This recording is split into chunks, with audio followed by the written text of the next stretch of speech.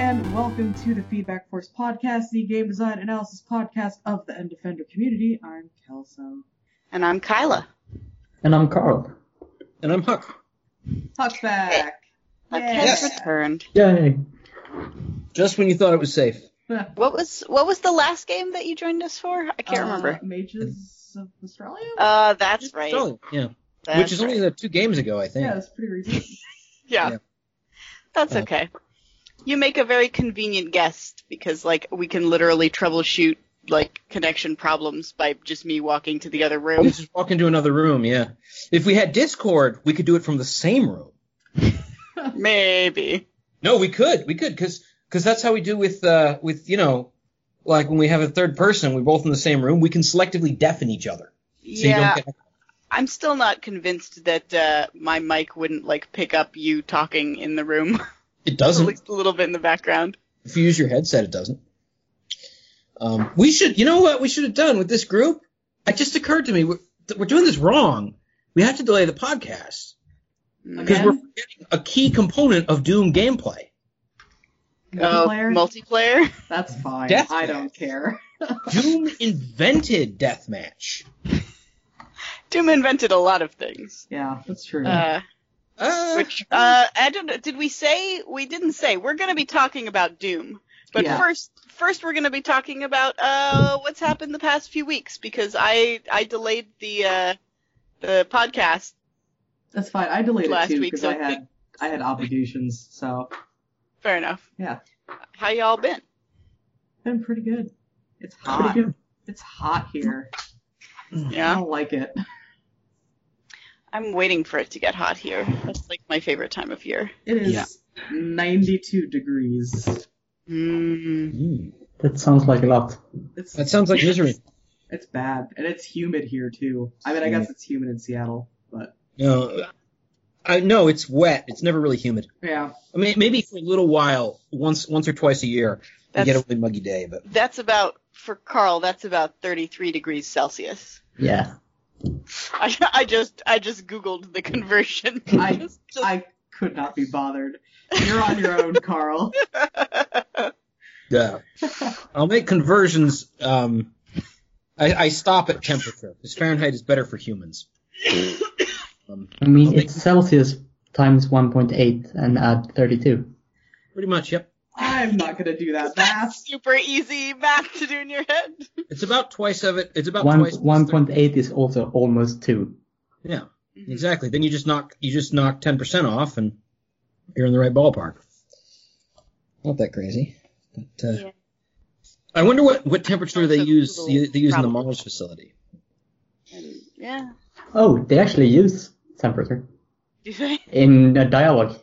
Oh, where? The reference is, it's megakelvin. Okay, yeah, that makes sense. Mega Kelvin. Mega Yeah, Kelvin. thousands It's like of Kelvin. Kelvin. It's like Kelvin, but bigger. So in recent Our Lives news, we just saw the Detective Pikachu movie. Oh man, I've been trying to convince my boyfriend to take me to go see the Detective Pikachu All right, movie. so and he you need to won't. dump him.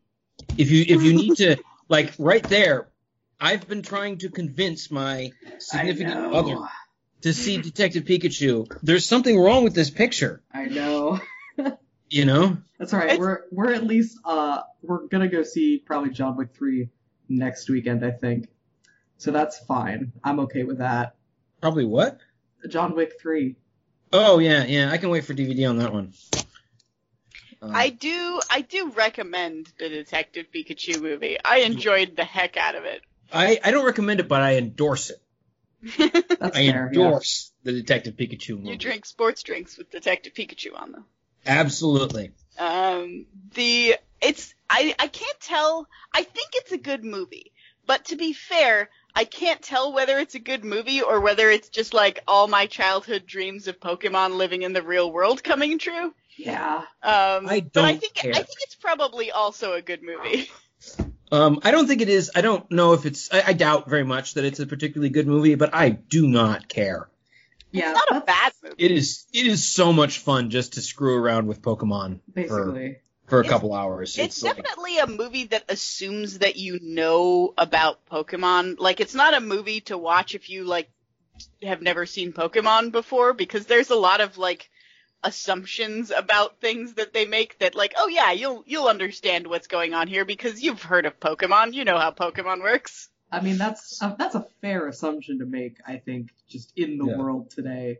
Yeah. Would you recommend it to me when I'm a scrub that only played first gen? I only played first gen too. That's fine. Most of the more relevant jokes are first gen jokes, and like the most important thing is like, I don't think this is a spoiler because it was in the trailer, but like Mewtwo is in it, so you it helps if you like know what Mewtwo is and understand the context of Mewtwo, and that's about it. Yeah. I wonder how much of that context and you get that has been like lost on the weens, the little babs who, you know, never saw Pokemon the movie 2000 in theaters or anything. That's interesting. You mean the first movie? Yeah. Was that the first movie? No, it was called Pokemon the first movie. No, Pokemon the movie 2000 was actually the second movie. Oh shit, you're right. Yeah. Pokemon the first movie was the first movie, which they called the first movie. Yes. I mean, that's fair. I think there are more Pokemon movies than there are like Dragon Ball movies. Right. And there's a lot of those. It's a little pretentious. It's a little. You're tempting fate calling something the first. Calling particularly. But not in the case of Pokemon. They're like, there are going to be 1,000 of these. You know it. Deal. Yeah. Yep. Definitely. This is the first of many. Yeah. But yeah, it's a good, entertaining movie with like a fun story. It's got like all the like Pokemon jokes and references that you would hope that it would have. And it's just, I don't know, it's an entertaining time. It's heartwarming. You don't need to see it in theater. You can wait for Netflix or whatever. It'll probably be spoiled all to heck by then. Yeah, but that's not what the plot is not what I find attractive about. What I find attractive about it is the world they built. You know, because they committed really hard to making the world, to making Pokemon Go real. Also, the animation is really good. It should be Uncanny Valley, but it's not. That's what I'm in it for, because those actually, this reminds me of I read an article recently about how the design team actually like asked Game Freak, so you guys, what is Mr. Mime? And they came back with, we don't know. We don't know what Mr. Mime is. Yeah. He's one of my favorite Pokemon. Mr. Mime's good. He was one of my original team. Yeah. I'm sorry. No, I forgot what I was gonna say. They do a real good job on Pikachu's face, which is good because Pikachu's face is in like a lot of shots. Yeah. I would hope so. I do remember what I was gonna say. They also got the main like realistic Pokemon character designer in the movie is RJ Palmer. Yeah, the fan art guy. Yeah, who is like well known for being like the realistic Pokemon fan artist guy. That's a success story. The movie, yeah, 100%. Although what I'm assuming they asked him to do was not what he normally does. What they wanted to do was take the actual original Pokemon designs and make them plausible. And they do a good job of that. And I think there's a couple of things that they do to make them. I think much of the environments that surround the Pokemon are also digitally modified and enhanced to kind of unify the aesthetic. Yeah, probably. So they look better in the world because it's not. It is high quality animation. True, but it's not high quality. They're not really high detail. It depends. I would say like, you know, that close up on that Charizard face, you get some real like skin texture. Yeah. But I noticed there were a few places where the mesh is like, I'm like, you could have worked that hair texture on the Mankeys a little better. There were no Mankeys. You're probably thinking of the Apoms. The Apoms, you're right. Which is a different monkey Pokemon. Thank you very much. I don't even remember most of Gen 1. I mean, there's a whole, like, primate house department in the zoo's worth of monkey Pokemon. Like, really, it doesn't matter. It would need to be a hell of a zoo, honestly. Yeah. I just want to know how many people that worked with the rendering fur. Yeah, probably a lot. Yeah, there were a lot A lot of the CG credits seem to have been Indian names, so I assume that a lot of the CG work was actually done in India rather than Korea, which is like a little bit unusual for animation stuff these days, but that's cool. For animation, yeah, but not for CG. Yeah. I remember when I finished Red Dead 2, I tried to see how long I could sit through the end credits without just to see how long I could make it through the end credits. I made it through 6 songs, and by that point in the credits, it was all Indian names. Yeah. Okay. RDR2 is, I'm not even going to start on that one. We'll never get to talking about Doom. Yeah. So I think that the CG is not as high quality as you might get from like Pixar, but that's good. That's a good thing because they needed it. Like pretty much every take has a Pokemon in it. Yeah.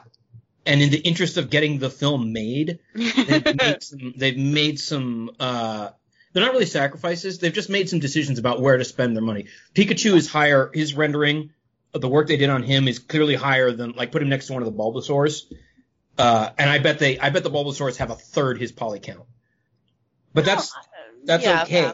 Like, that's a good thing. That means that they've delineated good priority, which is, I think, a mistake that... I mean, I think that misrepresents it a little bit. Oh, I'm getting... a little echo. Audio feedback of my own voice. That's weird. Yeah, that'll be me picking you up. Do we need to get you some headphones? Yeah, I can put some buds in. Troubleshooting on the podcast. But yeah, no, I think it's incorrect to create the impression that like any of the Pokemon are like low poly in the sense of like you can see their individual polygons like you would think of. Yeah, no, I mean they're still like it's still. I'm talking about a difference between like 9 million polygons and 2 million polygons. Yeah, this isn't like Final Fantasy Kingsglaive level CG probably. Yeah, no, these people know what they're doing. Yeah, it's not like it's not the highest quality CG, I think, like Huck said, but it's definitely serviceable for what it needs to be, and it's the things that they do with it are good and are well designed. Like they don't try and push it into places where it would look like obviously bad. Yeah, it's a nice smooth, and I will say that for the thing where it matters, like with Pikachu, it is the highest quality. Mm-hmm. Like he'll go 1-for-1 with Pixar any day of the week. But the surrounding world shows that they don't try to bring that to bear on every single Pokemon, and that's good. I think that it would be a mistake to do that. The film would A, never get made, and B, so expensive that, you know, that we might never get the sequel. And man, I want the sequel. Did they really sequel bait an ending? They did not. They actually did not leave a lot of room for a sequel, but it would be pretty easy to like set a different story in that world with like different characters. I mean, the game kind of did that. Like left it pretty open at the end. Yes, that's one of my friends was complaining about that heartily. He's like, the movie is so much better than the game because the game ends on a stupid cliffhanger and the movie resolves all of it. I mean, I don't care. I don't care if the game ended on a stupid cliffhanger, even though it is a game that was literally made for children. Yeah, it is a baby game for babies. I bought it the day it came out because I had been waiting 2 years for it to come out ever since it released in Japan. With no plans of localization at the time, so I'd be cool with more low stress Detective Pikachu games. Yeah, I think that the other thing is I suspect that there is a very robust Pokemon World Generation CG pipeline now in place, so they probably can make more of these movies. Yeah. And I would like to do that because I love that world. It's just so much. It's so fun to be there. I mean, they know it'll make them a shit ton of money to do more of these. I think Detective Pikachu did very well. It's just like how Disney keeps cranking out their CG remakes of their classics. The live action / the live action ones? Air quotes, heavily air quoted live action. None of that is live action. It's like a green screen.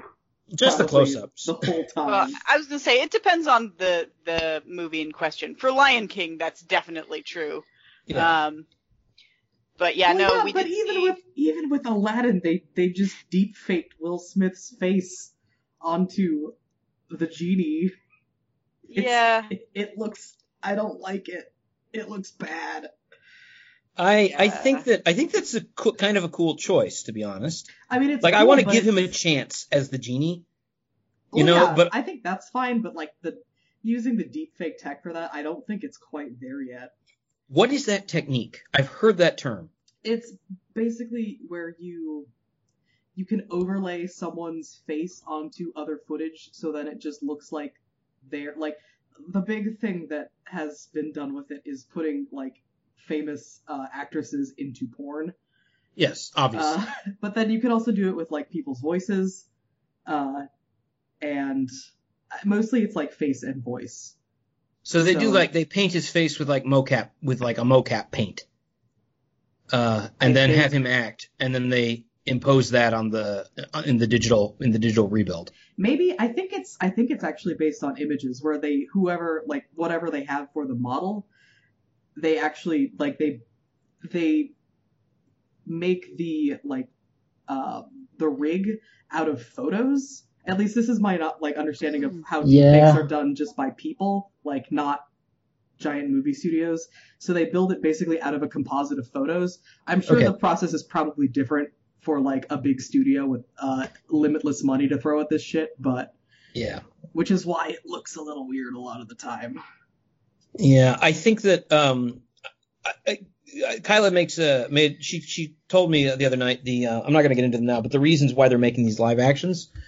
And I guess those are valid, but I have another theory. I believe there are components of Disney that are clawing and struggling and thrashing to try to convince the world that they're still relevant. Yeah. And that stings. I don't like. That's not something I want. They just finished the entire giant MCU thing. Nobody's going. Oh no, you haven't heard of Disney, But that's my point. That's the part of Disney that is relevant. Yeah. Do you see what I mean? The actual classic studio has been. But I think most of those people don't work at Disney anymore. Well, some of them must. I figure it's kind of like when they realized that they were nothing without Pixar. They made attempts, like with Chicken Little, to try to prove that they were relevant without this other property and studio. But I don't know. Maybe that's what they're doing now. We'll see, I guess. I miss their cell work because, Aladdin is classic for a reason. Yeah. Aladdin is a shit movie. Oh, Carl with the brutal. Shots fired. Shots fired. Right in the vest. I really don't like Aladdin. No. Is it because of Robin Williams? Do you just not like the improv comedy genie stuff? Well, kinda, yeah. But also, I think it's just a bit boring. I think the problem is you have to watch it with your friends when you're about 12 years old to really get the crank turning. Yeah, but you can say that about any movie, because any movie is good.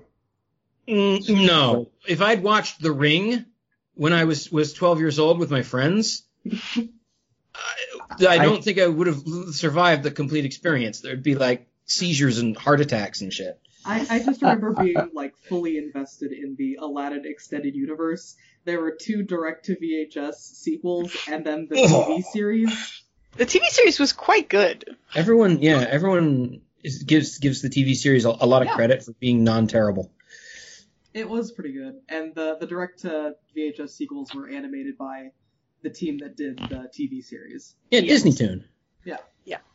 The game was good. Yeah, so I've heard. Which version, Carl?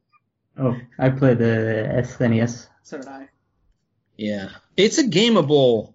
That's one of those movies that has a lot of verbs. You could actually make a pretty good game out of if movie games weren't always terrible or nearly always terrible. The studio the studio that they contracted out to did a good job with the Aladdin game. Yeah, I'm thinking it was quite fun. Yeah, apparently. Yeah, I think both of them got really good reviews. Mm-hmm. What's that? I know I played an Aladdin game, but I'm pretty sure I rented it because I only remember the very beginning, so I think I probably rented it and played a few levels and then had to give it back. I just remember not being very good at it. I think I was a little better at it than the Lion King game, which was unfair. The lagging game is hard. It's so hard. Holy shit. It's got that one level. Though with the monkeys, yeah. Yeah. Mm-mm. They talked about that in the speed run of it, where they're like, if you were playing this casually as a kid, you probably had no way of knowing that like the goal is to get all the get to all the pink monkeys. Mm-hmm. Are you unwrapping something, babe? Sorry, yes. It's very crackly. I'm sorry. It's the problem is that I'm so used to being audibly discreet because I use my boom mic, and now of course I'm on the laptop, and you got the whole room. Yeah. You got the dishwasher. You got me trying to smother this orphan here. You just get the whole background, and I apologize, but that doesn't mean I'm going to stop. That's fair. That's valid. I can live with that. There's one other thing that's happened in the last week that I feel the need to mention, and this has happened. Factorio has happened to me. Yes. And this will be the subject of a future podcast. I mean, it's a long game. How far? I hesitate to ask this. How far into it have you gotten? Because this is early access. Oh, is it still early access? It's still early access because the creator said that he wanted to. I mean, it could be released at any point. Yeah. It could have been released 2 years ago, but yeah, he wanted to. He had when he kickstarted it, it was stuff that was supposed to be in it. Mm. Yeah. So it's I don't know if it's fun. I'm going to say it's not necessarily fun in the same way that a heroin addict says that heroin isn't really fun. But it is compelling. You guys don't know it. I don't have the client running, but even though I don't have the client running, I am playing it right now. I play that game in my sleep. You know, I'm serious. This morning I woke up with a new grid array to try out. It was a train wreck. It didn't work, but yeah, I'm thinking about ways to. We will probably play this for the podcast at some point. Yeah. We should all play together on one big server. We could do that. It's great. It's great that's a functionality that doesn't need to be in the game, but it's amazing that it is, and it's implemented in the best way. It's like just exactly how I want it set up. It's very Minecrafty. Mm-hmm. It's kind of laggy. The server? Yeah, the multiplayer? Yeah. Not for us, we're on the land. I was going to say, not for us, but we are literally on the same network, so... To be fair, I haven't tested netcode in like a year. Yeah. Well, it might just be that, you need, that's an entity that could use a lot of client prediction and some determinism, but a single developer doesn't have the resources to develop that. That's like weird theoretical math stuff you have to do with the client. But, yeah, no, it's a hard game to describe, but maybe we won't do that now anyway, because I'm sure we'll play it at some point for the podcast. It's just a fun time sink. I just wanted to mention that it's happened to me. I feel like we saw another movie recently, but I can't offhand. Oh yeah, we saw Avengers Endgame. But yeah, Endgame. Whatever. You and me and the rest of the universe. Yeah. No. And that is my attitude. You just, if you haven't seen it, do it. I actually recommend Detective Pikachu more than I recommend Avengers Endgame. You know, I think I have more fun with Detective Pikachu. But Avengers Endgame is important for cultural literacy reasons. It's one of those things. Even if you don't like Star Wars, you should still watch it to know what the deal is. Yeah. I suspect if you haven't seen Avengers Endgame, eventually you will just more or less pick it up by osmosis from just the atmosphere.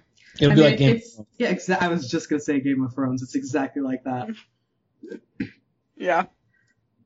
Which is almost And over. I don't watch Game of Thrones. And I'm happy that I don't watch Game of Thrones because everyone is so upset. Yeah. Yeah. It doesn't seem like people are having a good time. I mean, I'm only watching Game of Thrones because I've read the books. I'm going to wait for the books to... Yeah, good luck with that. Yeah, you're going to be waiting a while. No, that's the point. That's my answer for why I'm never going to read it. Yeah. See, because I'll never finish. It's okay. I've tried repeatedly to get through the first one, and I'm like, it doesn't, like, I've gotten about halfway through 3 times. It does not put the hook in me. It is not a compelling. The book, yeah. Yeah, and I doubt very much that the HBO series will. So, once it's finished, I'll take a look. I'll give it a couple of episodes, but I'm not anticipating getting blown away by it like the rest of the world seems to have been. I mean, I watched like the first season, and after that I was like, yep, that's Game of Thrones. Cool. Yep. I don't desire to watch the next season. So. I don't feel bitter about it. Like, I don't want it to not exist, but I'm just not enthused. It's weird because, 10 years ago it would have been my jam. 10 years ago, no, longer than that. 15 years ago it would have been just the perfect thing for me. But no, I'm more interested in, I don't know, the next season of Carmen Sandiego on Netflix. That is a good show. If you haven't seen Carmen Sandiego on Netflix, the animation is quite good. It's it's a kids show, but it's well done. Mm-hmm. Good children's television. So Doom? Doom. Doom! Tell us about Doom, Kelso. Yeah, do I really need to? Doom, it's You do. Bethesda 2016 reboot-ish thing. You shoot demons. Okay, a couple things. It's published by Bethesda. It was not developed by them. Yeah. I said right?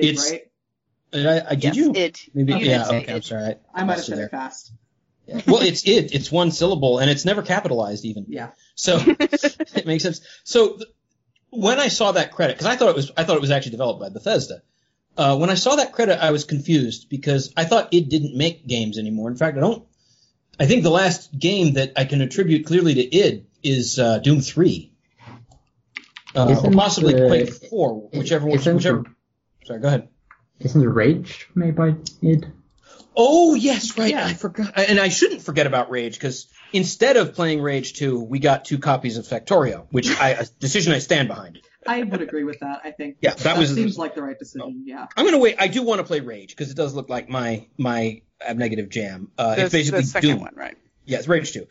I already own Rage 1. But I'm going to wait for it to be on sale, which I think it's going to be pretty quick.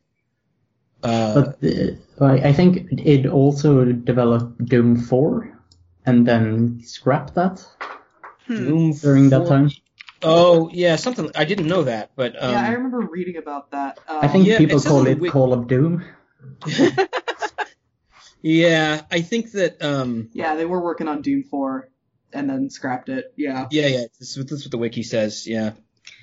So yeah, remake of a classic shooter from 1993, and by classic we mean the original first-person shooter, such that for a while all shooters thereafter were referred to as Doom clones, because the genre had not existed yet. Well, not to be pedantic. Okay, no, to be pedantic, because why am I here? All right.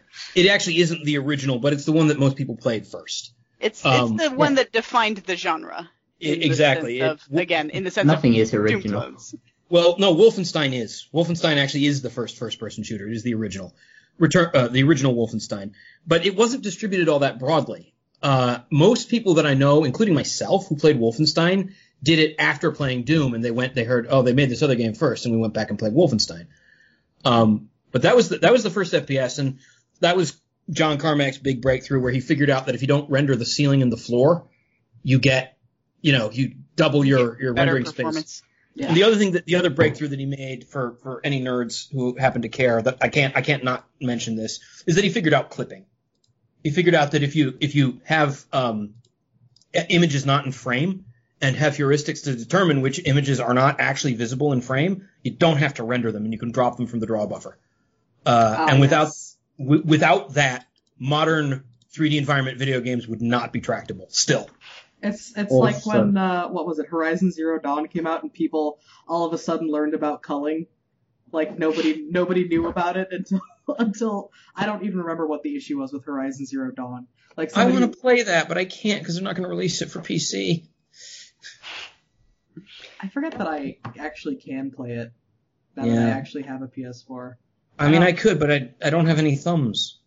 I was going to say, we have a PS4. It's just Huck is a sad baby who can't handle consoles. Yes. I don't. Yeah, I mean, I completely agree with that statement. Most games I would much rather play on PC, but if I have to, I'll do it.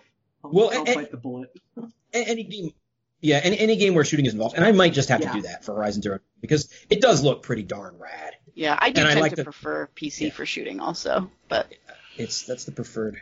Unless it's like Rockstar style, you don't even have to aim; it just snaps to your target, which is great. Yeah, although I don't like playing like that. That's like for that I might as well play Kingdom Hearts. Yeah, and it's. Are you trying to burn Kingdom Hearts? Was that intended to be a burn on Kingdom Hearts? No, it's praise of Kingdom Hearts. I believe the Kingdom Hearts, insofar as it doesn't use only those colors in the palette related to brown, is probably a more enjoyable experience, than I would find out of RDR2. But then again, I can play RDR2 on PC. On PC. Doom. Yeah, Doom. Yeah, we should That's probably. What we're talking about. Yeah. Although it's hard to talk about Doom without talking about everything else. Yeah. So, very genre defining. Did the original game have a story? This one almost doesn't. It does. It has about the same story that this one does, slightly less. You get splash screens, ensuring to make sure you don't go out and kill people. Yeah. I guess so. They pretend. The Doom 3 actually has kind of an interesting narrative, although it's not a particularly sophisticated one. But at least its delivery is interesting. I do want to go around the table and see who has played what Doom games. All of them. Okay, me too. This is the only one that I've played. Yeah, I was going to say, same. This is my first. I was not really a PC gamer until, I don't know, like my late teens, early 20s, so. Yeah. Yeah, same. And even if I was, I doubt I would have been a shooter player, because the thing that drew me into games as like a teen was mostly narrative stuff, and as we'll get into, there's not a lot of story in Doom, and it's fine because there's not supposed to be, but you're not here for the story, So there's too much story in it. The story is, it's Mars in the future. There's a company that's trying to harvest hell for clean energy, and unsurprisingly, that went horribly wrong. And now you're like a space marine who's just like trying to survive and like make sure that hell doesn't spill too far into our dimension. Well, that would mention that you're brought from hell. Yeah, you're from hell too, as well. Yeah. I don't think that's true. I assume that's a reference to the original game and not actually like. No. You've actually got it the other way around. In the original game, you are just a generic space marine, and in Doom 3. That's what I'm saying. In this, you start off in a sarcophagus. Yeah, Kylie, you didn't get far enough. Well, hold on. Did you in the first original 1993 Doom? Yeah. Do you end in hell? Because my assumption was that that you in the first game you had these travails of hell and became some kind of bigwig hell person, and then you're back in this game. Is that not? It's an interesting thought, but I mean, no, not really. You end you end Doom 2 on Earth, or what's left of it. Okay. Because in the thing that Olivia's trying to do totally happens in Doom 1 at the end of Doom 1. So I guess since we're still on story, the nominal story, the head of the corporation is this guy who is a big crazy scientist guy who put himself in a robot body. He's transhuman. And he has a second in command, Olivia, who is equally crazy, but also not necessarily on his side. They're crazy separately. Yeah, they're different kinds of crazy. And she just wants to open a hell portal and let the hell in. I feel that her crazy is a little more honest. I would agree with that. Yeah, she basically becomes the leader of the hell cult on Mars. Yeah. Mm-hmm. So, exactly. And she's not like Hayden because Hayden spends the entire game trying without success to sell you on He's no, really, really, I'm the good guy. This is like, I was just trying to bring clean energy to the world. Yeah. How was I supposed to know that opening a gate to hell would get out of hand? Like, Yeah. who could have seen that coming? Could have seen that. He. Fine. It was I like, mean, it's worth doesn't he it. say that, like, he expected it, but it was worth it? Strictly speaking, he said he knew that there was a chance that this could happen, but that it was worth it. And he spends so much time saying it to you that I'm inclined to believe that he does not actually think that. Like, that he knew deep down in his transhuman synthetic bones, or whatever he has that replaced them, that this was a super bad idea. I think he's mainly saying it because the player should be able to feel sympathy for people dead. I suppose, Yeah. but he's also trying to. The thing is, he's trying to keep you from smashing all his stuff. It doesn't work. Yeah, basically, he's pretty self-interested. Yeah, I love that moment. It was what story there was. Like the moment where he's telling you, you got to carefully unscrew the lens housing, Right. for the hell energy filter, and of course the Marine just puts his fist right through it. Yep. And then you do it like 2 or 3 Three. more times. You do it 3 Yeah. times total, yeah. And he pleads with you not to do this. Pleads. I think he's pretty aware of the fact that you're just going to do that, and he doesn't have much of a hope of convincing you He otherwise. doesn't. Yeah, after the second one, he's like, yeah. Well, He's that's the more thing. he's more Hayden- resigned. Yeah, like, I think he's resigned, because that's the thing. Hayden actually brought the Doomslayer to Mars as, like, a failsafe or something, right? Isn't that how that played out? It's something like that. I think that Yeah. Olivia tried to stop him from doing that, but yeah. Yeah. So you're a Doomslayer from presumably Earth originally, but you've been in hell, and the creatures that live in hell are afraid of you. Mm-hmm. What's Yeah, the I reason? assumed that it was because you were the Doom Marine from the first game, and Well, you've gotten a reputation in hell by then. Yeah, But- that would hold up. Like, I like that. That's sort of the feeling I had too. But there's no evidence of continuity with any other Doom franchise game. I'm pretty sure they don't care. Yeah, I mean, Why would you? Fair. That's not why people are playing this game. You spend the first portion of the game in the Mars facility trying to stop Olivia from opening a hell portal. Olivia inevitably opens the hell portal, and then you spend a couple levels in hell, wandering around hell, listening to legends of how you're such a badass. pretty much. And then you go back to the facility and I assume close the portal. I'm going to be honest, I did not finish the game. I got real close. I tried so hard, you guys. I really did. It's fair. So, It's fair. I have Uh, something to ask. Yeah. Because I've played it through twice now, and I also watched a story recap, and I have still no idea why you go to hell the first time. It's I an mean, act- it's I yeah. think you're trying to stop the the thing Olivia's doing, and you get close to it and there's just like a big explosion that blasts you into hell. Well, yeah, Yeah, you get she's got, And then you just chill in hell. yeah, she's got like that canister of like ultra refined argent energy or something, and she throws herself into the portal, and that's what causes the portal to open up, or she throws herself into the beam, and that's what causes the portal to open up. And I guess you're just kind of in the vacuum radius of Yeah, you get assuming caught in the that hell blast. works like space, and you just kind of get sucked up into it. Get slurped into it, yeah. And that's okay. I had a hard time navigating the hell environments, which is Oh, interesting God. because Kyla I Kyla hated it. didn't though. I actually least- found the hell environments kind of easier than the Mars environments. Yeah. There's less stuff. Yeah. It's more and open. There's it's Yeah. more lots of stuff, open but it's more like there's a lot more visual similarity that makes every place look the same. That's what Yeah, I but had that's- trouble with. I feel like the environments are less noisy, so like the edges of spaces and shapes are more clearly defined.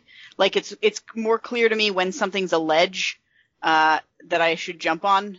In the space facility parts, they have to literally put like big glowing green lights on the ledges to show you where you can even go. That is true. The Yeah. lights were helpful. The lights were incredibly The helpful. lights are So- dynamite. I want to say a thing that I've been saying to people all week about when talking about this game. I feel like for me, the experience of playing Doom for this podcast is like being asked to describe the beauty of an incredibly attractive person of a gender that you're not attracted to. Right? Like, this is an incredibly well-designed game. There's a lot of... That was a very poetic way to put it. Yeah. Thank you. It's a very well-designed game, and I can see, like, and enumerate all the things about it that are incredibly well-designed and understand why someone else would be really into this game. But, man, this is really not my kind of game. Yeah, that's fair. I mean, even I, who suggested this game, am, like, not really a shooters person. And Fang is just the shooterist of shooters. Yeah. Mm-hmm. It is the shootiest. Yeah, and there were points while playing this where I'm just like, I had to stop for a day or two because there's just so much that you have to process constantly. Yeah, it's a very like twitchy, reactive, like awareness of the virtual world around you, like run and gun sort of thing. I when I play shooters at all, I tend to prefer to be a sniper. Like I tend to be at a distance, taking careful aim and like lining up, taking multiple seconds to line up a shot and then taking the shot. In this game, if you're not moving constantly, you're just dead. Yeah. I'm glad that your decision, dear, is to husband your bullets rather than to bullet your husband. But it is not a game that they do make a nod to the little more intellectual engagement that Kyla prefers. But mostly they just want you to run in and shoot something and rip out its spinal cord. Yeah. Whenever possible, I did spend time like picking off the little mini zombies one by one with headshots, first from the pistol and then from the AR. Yeah. But there aren't that, like that's more just for entertainment. That doesn't actually get you much in terms of the gameplay. It's munitionally efficient. It's true. Yeah, it means that you have more bullets. I've noticed. I feel like I got pretty good at the whole running around and shooting things by the end of it, despite you it were not being really my style. you were just this morning. You were kiting the heck out of those pinkies. There's a couple things that I want to point out, like, and Carl, you probably noticed this too. A couple things that changed Doom relative to previous Doom games. Unlike nearly every other first-person shooter released, there is a health bar and an armor bar. And that's actually super unusual. You almost never see that now. Yeah, that's really fallen by the wayside. Yeah, and there's a reason for that. And indeed, I feel that they are largely superfluous in Doom because once your armor's gone, your health jacks up and down. And the whole idea is that as you get closer to death, health drops are more likely. Mm-hmm. The probability is pushed up. And the result is that they've achieved very much the same kind of recovery, the sort of the way like in Call of Duty, how you just recover automatically over time. If you spend enough time not being actively shot. Not being ripped up, yeah. But the difference with Doom is that, in a way, they give you two options. You can either break contact and, work around the edges and try to heal up that way, or you can just go ham and jump right into the enemy and get health back by doing glory kills. Yeah, I was going to say, so, like, one of the big mechanics of this game is the idea of glory kills. And it's, in a way, it's kind of emblematic of the game as a whole. Mm-hmm. Because it represents exactly what they hope that the player is going to get out of this game. So if you shoot something enough to bring it close to death but don't quite kill it, you are given usually the option to run up to it. It like starts flashing and glowing, and if you run up to it in time and press the melee attack button, you will do some kind of ultra gory like finishing move that you're invulnerable during that time. So it's, like ripping off its arm and stuffing it in its mouth, or, like literally punching into its eyeball and ripping it out of its head. And there's the one with the Mancubus where you like rip out its heart and then shove its heart down its throat. And then it explodes. Yeah. And then it explodes. Oh, the Mancubus explosions were beautiful. They were so good. The most over-the-top, gory, violent kind of, not quite Mortal Kombat level finisher, but you're getting there. It never really wore off for me, the extent to which the demons seemed startled by your brutality. I get they did a pretty good job, at least for me, of creating the impression that the demons are used to ripping apart humans who cower and whimper, and they're not used to having, their leg broken and then crammed up their nose. Yeah, they are not used to being on the receiving end of the rip and tear. Yeah, you are more brutal. One other thing I should mention, and Carl, you've played it as much as I have, and you guys too, can maybe back me up here, but is there any evidence that the Doom Marine is a dude? I mean, in the early, isn't he called Doom Guy in some adaptations?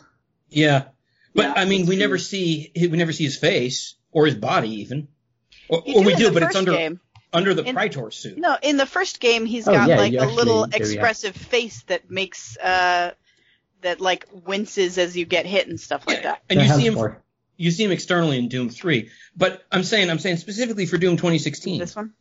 Is there any reason? Do we have any reason to be sure that it's not a woman under all that armor? You do see the person's bare hands and you do, self in the beginning when he's on the autopsy table. I don't think this is a Samus Aran sort of situation. Yeah. That would be nice. That would be a cool ending. But yeah, no. So I was gonna say more about glory kills. Yeah. So glory kills have the mechanical effect of if you glory kill an enemy, then it is guaranteed to drop health. So it becomes an invaluable mechanic in the middle of a large firefight. That if you see this glow, you need to run towards it and grab the thing and do this gory thing in order to get your health back. Because usually if you're wading into combat, you're taking a lot of damage. So the game does a really great job of encouraging you. It's like a rhythm. There's a certain rhythm to shoot, glory kill, shoot, glory kill, and kind of weaving your way around the battlefield that I feel like they really nailed in terms of the experience and the tone and just the kind of flow of the gameplay. Yeah, I think that became my strategy actually in big encounters where you have a lot of the what are the low level the imps and whatever the other ones are. Revenants? Not Revenants. Revenants aren't really low level. The Fallen. The Fallen, that's it. Yeah.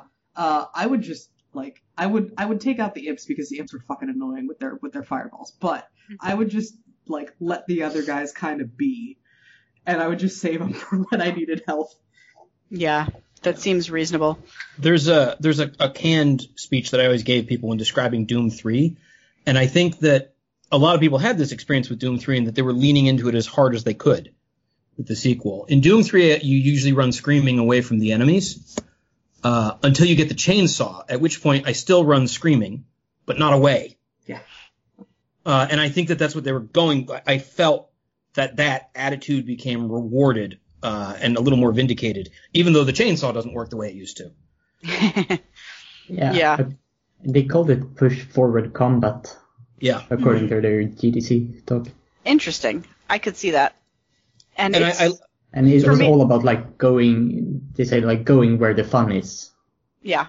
So always moving towards. Which is absolutely antithetical to how I play games like this, because I'm a very cautious, hang back sort of player. But I can see how they got to this and why they would get to this, how this would be appealing. And they do showcase it really well, in the form of the pacing of the game tends to be, not of the combat specifically, but of the game overall, is that you spend a lot of time exploring a space and kind of not doing much, maybe picking off one or two enemies here and there.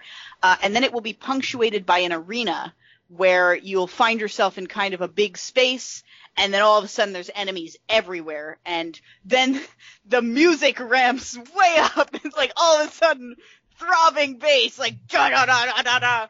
And then you have to, when you beat all the enemies, you beat all the enemies because the music calms the fuck back down. Yeah. Mm-hmm.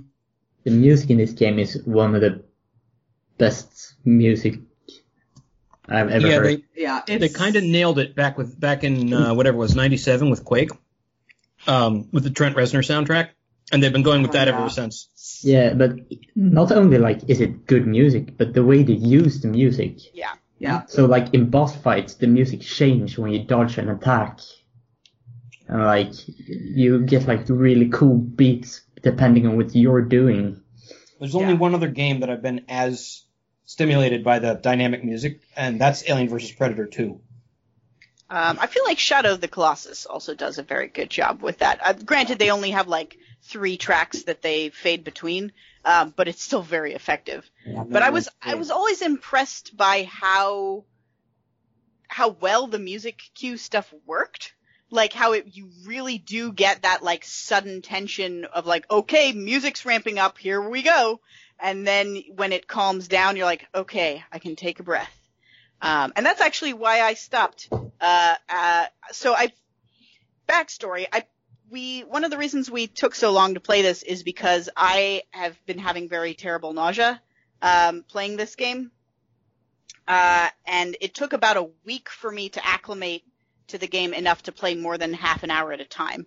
But I played as regularly as I could, like an hour and a half at a time, and kept pushing through it. And today I was so close to the ending, and I'm like, I just want to see. I know there's some boss fights at the end. I just want to see the boss fights so I can say I saw the boss fights. And I got to an arena fight, which was very hard. And I'm like, all right, I'll do this. I'll push through it. And I pushed through it, and it gave me the like, okay, calm down music. Like, you did it. Congratulations. You're good. And then I hit a button, and then it spawned 2 more giant monsters, and they killed me. And I had to go all the way back to before that giant arena fight, and I'm like, music, you lied to me! That is unfortunate. Yeah, it's probably on purpose, though. I think the same thing happened to me. It's that arena fight, it's that multi-level one with the teleporters. And it's right before the elevator, where you're going to it's the Lazarus elevator. Yeah, and they drop two Hell Barons on you. Yeah. The main arena fight has like 2 levels, and the top level is these little spokes that are kind of easy to fall off of, so you don't have a ton of room to maneuver, and I found that fight very difficult. It's not an easy fight. Yeah. And I was annoyed to have to be called upon to do it again. So I do want to ask what difficulty folks played on, what they found comfortable. I played it on baby difficulty because I don't play a whole lot of shooters. And while I can, like, get into the rhythm well enough to play them competently, it takes me a while to get into that. So I'd rather just save myself the frustration at the beginning. I probably should have done that. I went with the medium difficulty because I wanted to see what they thought was well balanced. And you would have got further, I think, but I'm not sure it would have been a better experience. You can change difficulty midway. Yeah. Unless you're playing on Nightmare or Ultra Nightmare. Okay, good to know. What about you, Carl? I played on Nightmare. Okay. Because I'm cool. Yeah, you're cool. Well, you're better at this. You're a better man than me. So I discovered that my difficulty setting is somewhere between Hurt Me Plenty and Ultra Violence, which is the 2nd and 3rd difficulty tiers out of 5, in case people are unclear on that. Normally there's 6. Ultra Nightmare doesn't count. Yeah, Ultra Nightmare is the mysterious 6th. But no, isn't it only 5? Aren't there only there's like 3 main difficulties, then Nightmare, then Ultra Nightmare? Isn't there only 5? I don't think there's 4 main difficulties. There have been in previous Doom games. That's always how they've done it. This is a departure. But yeah, I don't know. I don't actually remember that up. My experience was that. I'm looking it up right now. Yeah, but my experience was that as I unlocked things, the game became easier. As I unlocked weapon mods, which brings me to actually one of the things I don't like about the game, but I'll talk about that in a minute. The game became easier as I unlocked stuff, and so by the end of the game, I was good for Ultra Violence, and maybe I could probably get into Nightmare. Do enemies respawn in Nightmare, Carl? No. Okay, so it's not like Doom Original Nightmare. It's okay. I'm looking. Really hard. I've got the skill levels. There are 5. Ultra Nightmare is the highest. So it's I'm Too Young to Die, Hurt Me Plenty, Ultra Violence, Nightmare, and then Ultra Nightmare. Yeah. So there's 6. Is there an additional one? No, that's 5. No, never mind. Yeah, that's 5. Yeah. Yeah, and no, I had to look twice at that too because it seemed like, wait a minute, because this is Doom. I'm assuming Ultra Nightmare is the one where the enemies respawn after 8 seconds. No, the only difference it says between Nightmare and Ultra Nightmare is that Ultra Nightmare is, death is the end, and you can only save at the end of levels. Okay, that's kind of cool though. That's interesting. Yeah, that's feels like a fair way of doing it. With everything unlocked, that's not fair considering imps do 70 health of damage. Yeah, that's true. And early game you have 100 health. You just gotta not get hit, Carl. The difficulty thing is always something that it has tried to tune. And I think that we see a little bit of Bethesda's sinister influence in the replayability, which brings me to the exploration component. Well, yeah, I was going to bring up exploration. Like, the problem with balance is that you have to balance it for different play styles. Yep. And not everybody is willing to examine every tiny corner of the map to see where all the secrets are. I did, because I like doing that. Mm-hmm. But I fully understand that there's, like, a group, especially of people who play, like, twitchy high-action shooters, who don't want to, like, backtrack down every hallway just in case there's a little hidden figurine there. So I don't mind that that's a part of the game. I'm annoyed that they made it mandatory. Did they, though? Yes, because if you begin the game at a difficulty level appropriate for you, so ultra-violence for me, the game will be, the game gains almost a full tier of difficulty by the end if you don't upgrade your stuff. To upgrade your things, you need to explore. Not always. You do get, not enough. You do get points from just killing enough things. Not enough points. And also you don't get drones for that. Or, runes. And they do try and put, a number of things, like, along the critical path. Like, not everything is hidden down, like an obscure hallway. A lot of stuff you would just run into naturally. Not a lot of stuff. Maybe 10% of it. More than that. Yeah, but it's more than 10% when it comes to at least runes and armor tokens. Yeah. Yeah. And you need those. Stuff. And you don't really, like, the Praetor suit tokens are great, but if you only collected enough to upgrade, like, one category, that's probably fine. Like, most of the upgrades you get from Praetor suit tokens are not that useful. Yeah, it's the weapon upgrades that are most, and also the Argent cells. Yeah, I was going to say, the Argent cells are the big ones. I believe exactly half of the Argent cells are along the mainline path, and the other half are Explorer rewards. And I don't like being... But, when we say explore, like, every hidden thing is on the map. If you... Like, some of them can be a little tricky to figure out how to get into, but if you're like, dang, I really need the Argent cell in this level, let me look where it is, you can just look at your map and it's there and you can go find it. Yeah, not always, but usually. No, I mean, the icon is always there. It's, as I say, sometimes it's tricky to figure out how to get to it. You have gone near it or have the perk that lets you see stuff. Yeah. Isn't it once you get the minimap? Or maybe it's just because the first thing I unlocked was the stuff that makes it see, so you can see it on the map. Just like everyone else, my first path was, my Praetor chips went straight into the sensors in the suit, so I could find everything else. Well, like, what's Not me. No, what did you pick? First thing I did was explosions doesn't kill me. That was the second thing I did. On ultra-violence, I think, on nightmare mode, that would probably be the smart choice. Yeah, so I feel like most of the rewards are kind of junk in that, because it's like, it's good to be, the radar stuff is good to be able to find more secrets. Not being hurt by environmental stuff is good, but there isn't that much environmental stuff until you get the final perk in that tree, which is like, you don't get killed by like your own explosions. Mm-hmm. And then the other two are like, you can grab ledges and things faster, and like you can throw one extra grenade, and it's like, okay, fine. We didn't need the equipment either. That was unnecessary. There's a lot of things that like is excessive. There's a lot of different upgrades. Yeah. Mm-hmm. And you really can't use, because for each gun there's 2 upgrade paths except for the super shotgun, which fine. And you can't use both at once, obviously, because only one, you're modifying your weapon, and only one modification can be true of it at a certain time. So I think what most players do, I'm reaching here. Maybe the experience was different. But I think what most players do is pick one upgrade for a gun that they kind of like or think they might like and just go with that. That's where I went. And they're all pretty good.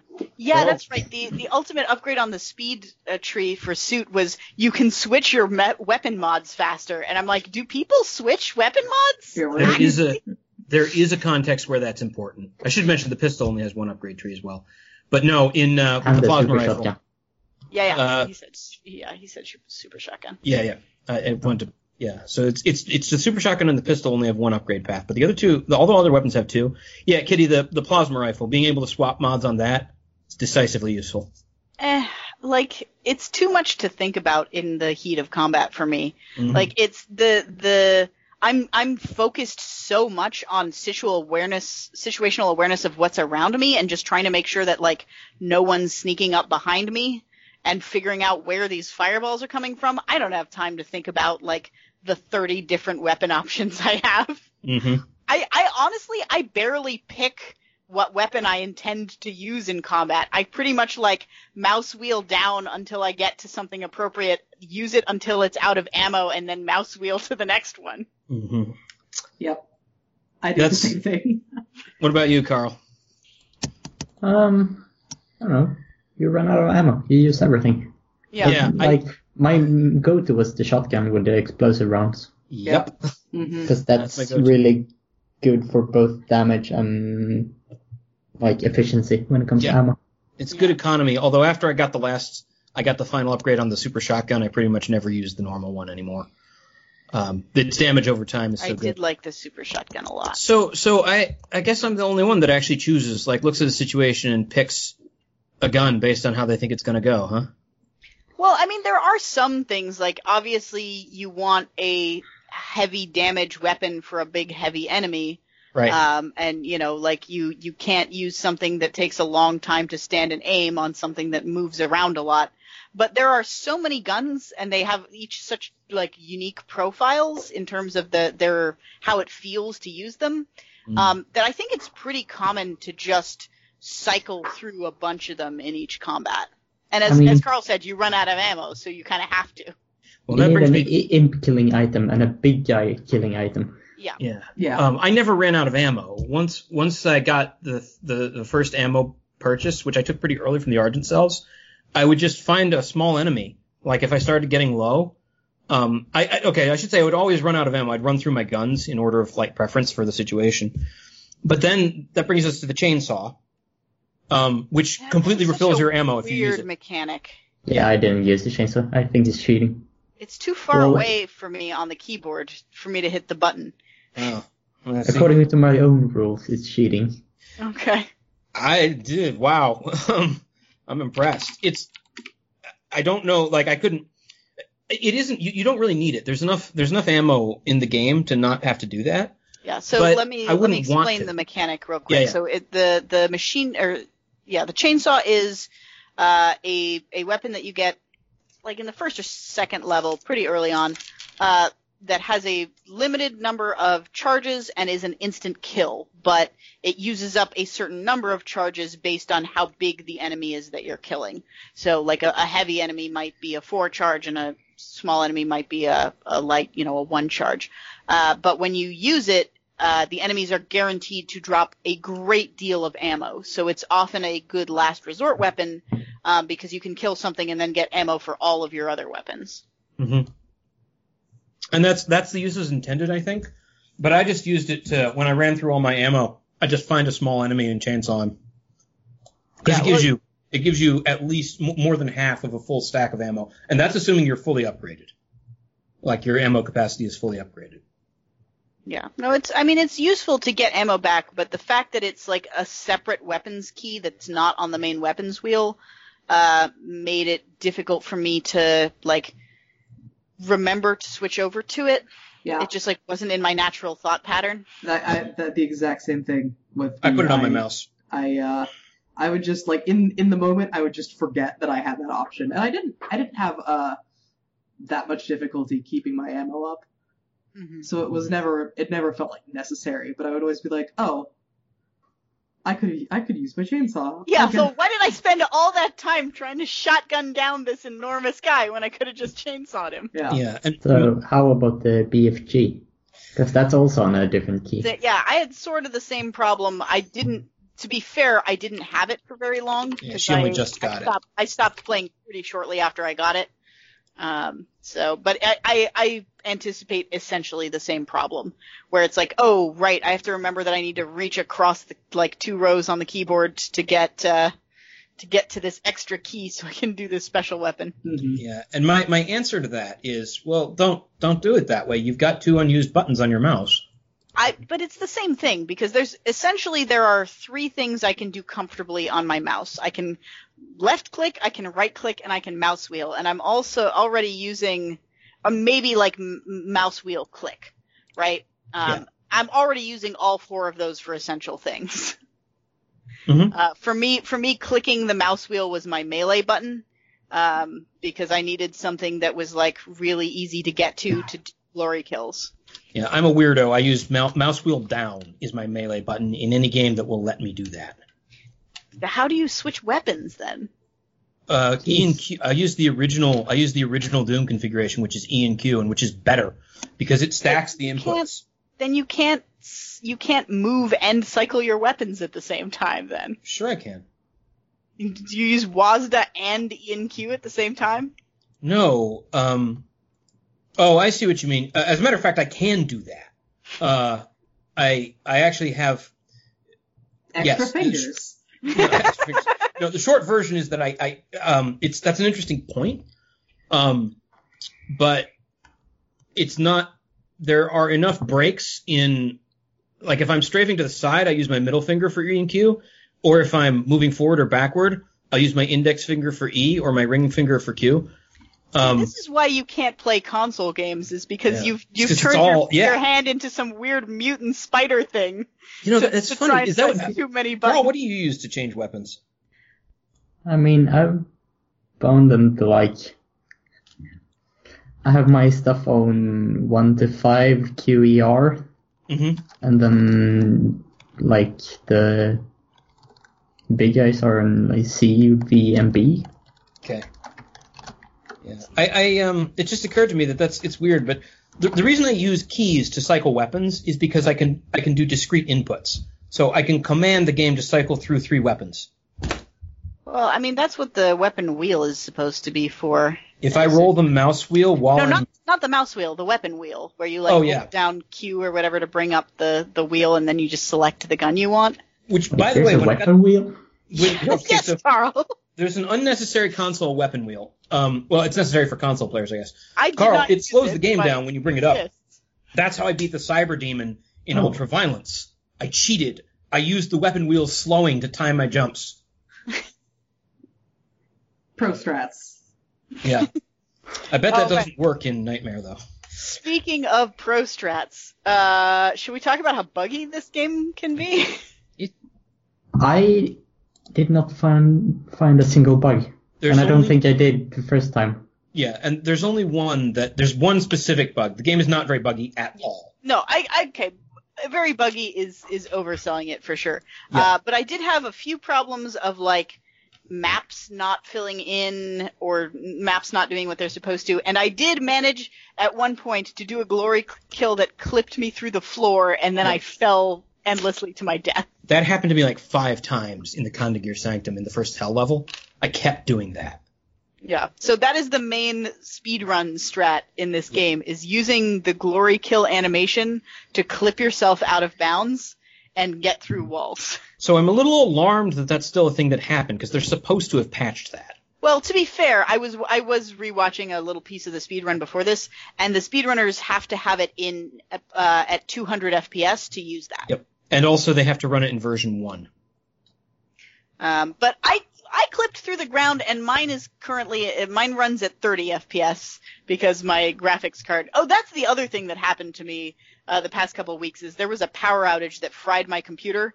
That was another thing that that delayed my Doom playing a little bit. Was for like half the time Huck and I were sharing a single computer. So I'm back to normal now, but my new system or my new old system can only support Doom at 30 FPS, not 60. It could support it at 60, but you'd have to turn other things down. I can barely support it at 30. I had like some serious frame rate lag this morning, and I had to like turn a bunch of stuff off. Yeah. So. Yeah, but it's sustainable. It's not the most tractable game ever. It's Doom, and it kind of that kind of upset me because it generally makes their breakthrough was making engines was tractability. It wasn't that they were particularly brilliant designers or developers. They just had this one guy who knew how to make everything work on a toaster. You know? Yeah. And I'm sad that that's not still true, but I understand that you can't keep it. I thought Doom was pretty good about that, especially like after they patched it a bunch of times. What's your spec? I have a 1060. 1060 Ti? Yeah. How much memory? 160 gig. Okay. So you get you blow the spec away, Kelso? What? Oh, I've got a 9060. Okay. I'm getting there. Kyla's running a 750, unfortunately. Yeah. That's not. I'm not like super specs to it, but I did okay with what I had, and even when the frame rate got like down to 18 at one point, I still managed to kill the things that were chasing me. So it was weird to say, but I thought it would look terrible. But no, she just turned the motion blur on high, and it actually looked it looked kind of cool in 30 FPS. It was like noir and smoky. I mean, I don't think I would call it smoky, but between the motion blur and the latency, it did have a more like animated look to it. Whereas, like, previously it looked more like it was trying to be live action when I was playing it at 60 on the other system. And then I turned it to 30 and all of a sudden it looked like a video game, right? In a weird way. Yeah, in a strange way it was more cinematic, and or more, whatever the game equivalent of cinematic is. Yeah. But it was fine. I enjoyed it. I was really annoyed whenever I would, like, do some exploring and the map would not properly like fill in areas that I'd explored, or would show me in like an area that didn't exist, because I relied on that mini map so much. Yeah. Like pretty much by the end of the game, it was like every 10 seconds I was just checking the mini map, like, okay, are there secrets nearby? All right, which way am I going? What's like, okay, what's the way that I'm supposed to explore so I can go the other way? Also, yeah. Did you guys fist bump your little guys? Yep. Okay, because I did not do that a single time this time, and I don't know why. So I thought it was just the one guy that is like the little figurine version of the Doom Marine. Yeah, I'm pretty sure you only do it with either Quake guy or Doom guy, but I think you only do it once. I had it happen multiple times. Really? Yeah, I think it happened multiple times the first time I played. Okay, so maybe it's a random thing, and I feel like it might be related to, like, do you pick it up and then immediately move on, or do you pick it up and kind of hang out there and just wait for the fist bump? Oh, that's a thought. It might be reactive, or it might be based on how far you are in the level when you pick it, or how long you've been in the level when you pick him up. I don't know. But yeah, so one of the few collectibles that doesn't actually do anything is you can collect little figurines, like little action figures of the Space Marines. Well, see, that's the thing, colors. Though. I'd rather it didn't do anything, but it does do something. Well, it just counts for secret unlocks. Like I don't count that as like a mechanical thing. Like, they could do the same. No, they could do the same thing by having nothing in that space and just saying like, hey, you found this secret area, which they also do. Yeah. But yeah, so when you pick up the little guy, it makes the little like cute noise, and then sometimes you play with the little hand of the doll, and then you fist bump the little doll, and it's the cutest thing in the world. It's very cute. It is, especially in the contrast. Again, to be pedantic, this is the thing that bugged me that I was talking about earlier. It does do something. It does have a mechanical implication. You get upgrade points for doing that. No, you get upgrade points for exploring. Again, if that area was completely empty and was just counted as a secret area, it would have the exact same effect. Which is why I say that the Marine itself does not have a mechanical benefit. Exploring has a mechanical benefit. No, that's so. It's different than like finding an Argent energy cell, which has the mechanical advantage of then you can immediately use it as like a currency to upgrade a thing. To clarify, you do get points for exploring the map, for going into different places and finding secrets. You get points for your kill count, for combat performance. Separate from those, you also get points specifically for picking up the Doom guy. You get a point for him specific. And I'm not really upset about any of that. What bothers me is that I felt that those points are mandatory. So I was being forced to explore. I don't think they are. I think they are, those points are for people for whom the standard combat would be too hard otherwise. You can argue that those are a handicap, right? Those are for people whose preferred style of gameplay is not run and gun and shoot everything, so they're not as good at just run and gun and shoot everything. So those people have an alternative where they can go and, do an activity that's not run, gun, shoot, and get something that helps them be better at the combat. So I should have played it on a lower difficulty. Yeah. I mean, yeah, basically. If you don't want to explore, then you play it on a lower difficulty, because that's what the exploration is for, is to support that play style. There's so much interesting shit you can get with secrets. Yeah, like you can get weapons way earlier. Mm-hmm. Yeah. Or you can get like levels from Doom 1. Yeah, they do have old Doom maps, like Doom 1 maps, complete with like Doom 1 era graphics. Yep. That you can find in each level. And God, I found 2 of them, and it made me so motion sick to be in those areas. The textures are so low res that it felt horribly nauseating just to be in, like, with the bright blue ceiling texture and one thing that I hasten to point out is that in the original Doom you could not look up or down.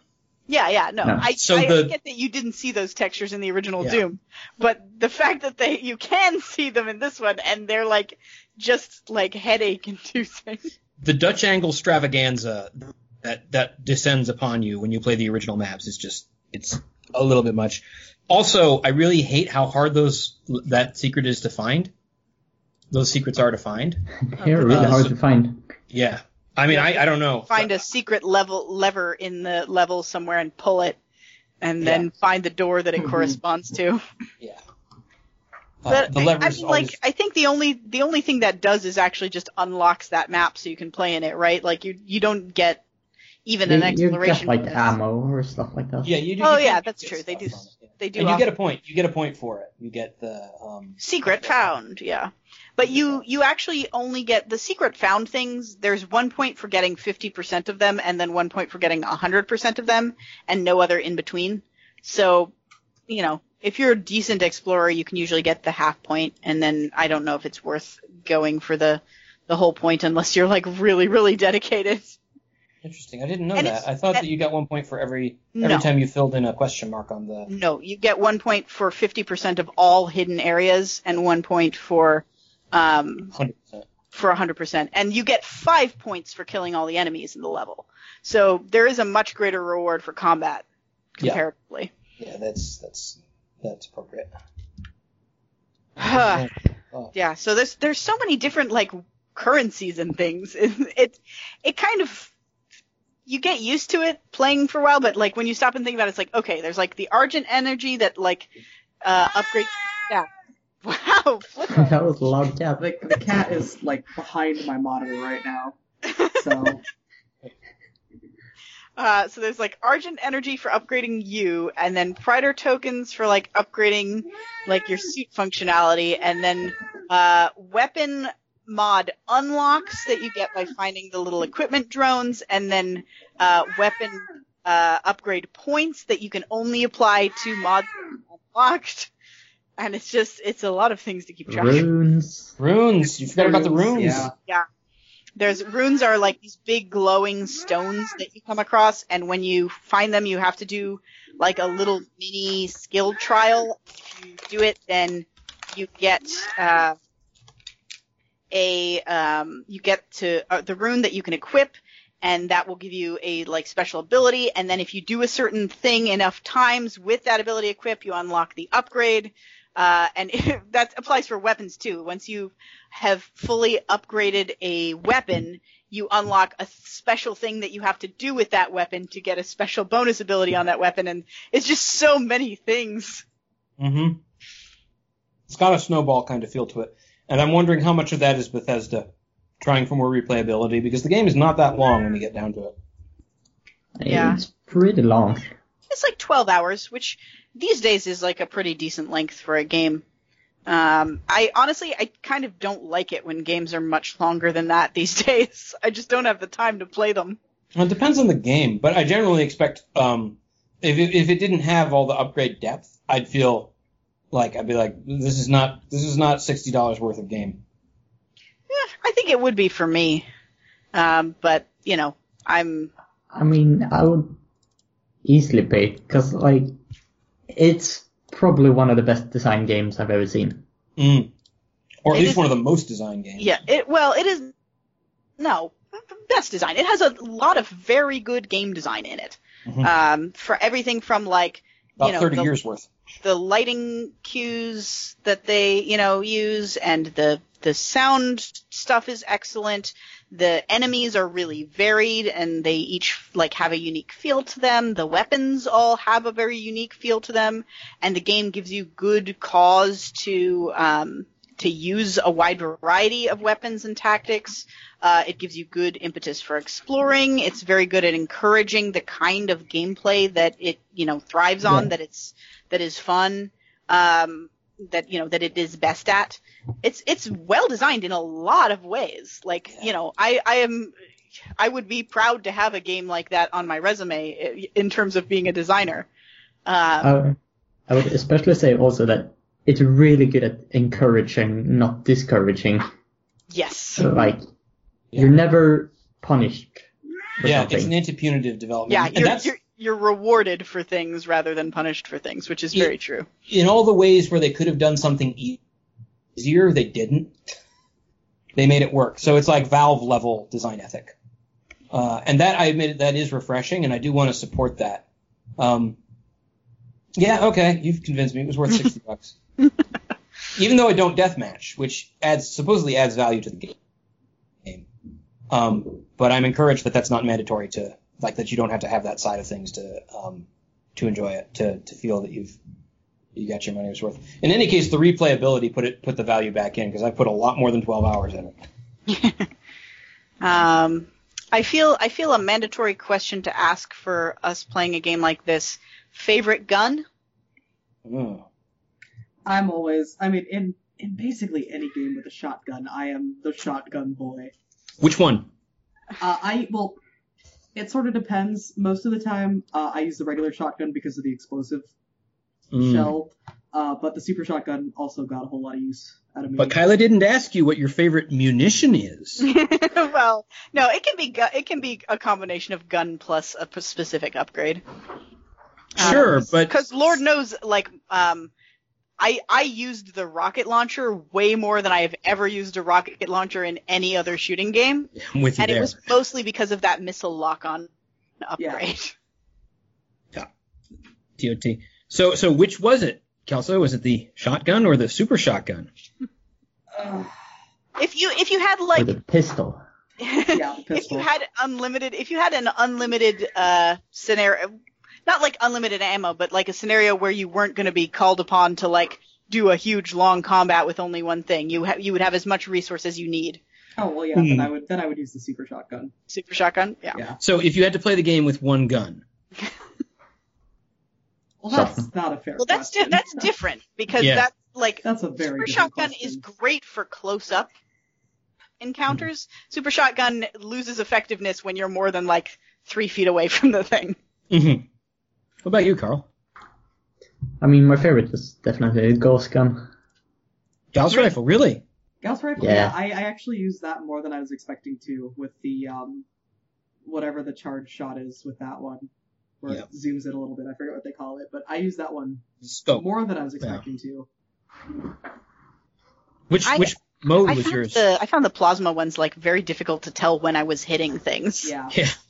Right. They're also hard to hit things with. Carl, which mode was your mode for the Gauss rifle? The one you can move. Yeah, the scope. That one. Yeah. Yeah. I think the other one might be really, really good because I used it. You get it for one of the rune challenges, and you just insta-kill people. But pretty much, yeah. You can take out an unelevated mancubus with one shot if you place it right with that. Problem is you can't move while you're setting it up until you unlock all of it. So. Yeah, and it is hard to name a particular favorite weapon because it's definitely very much like a situational gun thing. Like, I really like the rocket launcher for taking down big enemies, but I really like the super shotgun for being able to run around and get a bunch of small enemies. But I really like the AR for being able to stand at a distance and like pick things off with headshots. What was the yours? AR with infinite missiles is so much fun. The scope's nice too, though. I love the scope, though. I can't not have the scope. Yeah. Was that your favorite, dear? The HAR? No, I think for general purpose, I would probably also go with the super shotgun. But second place might actually be the rocket launcher, which is incredibly unusual for me. BFG. So for me, the favorite weapon question and the if you only had one weapon are the same question. That's how I measure favorite. And for me, it actually is the HAR. Yeah. Yeah. You find that to be the most multi-purpose weapon? Maybe it's the one that, it is probably the weapon I use. Probably the chain gun with the turret in the mobile turret mode is the one that I use the most. But the problem is that horks through your ammo, like, basically instantly. You know? I mean, it kills something's going to be dead because you can hardly miss with it. And I do like the idea that even before you deploy it, it has it has 3 rotary packs of 3 barrels. And the entire group of packs of barrels rotates, and the individual 3-barrel groups also rotate. So, it's like spinning rims. I figure when I would fire it in regular mode, I'm like, why doesn't the Doom Marine fall over on his side from all the torque? But the HAR, both of its special modes are really cool.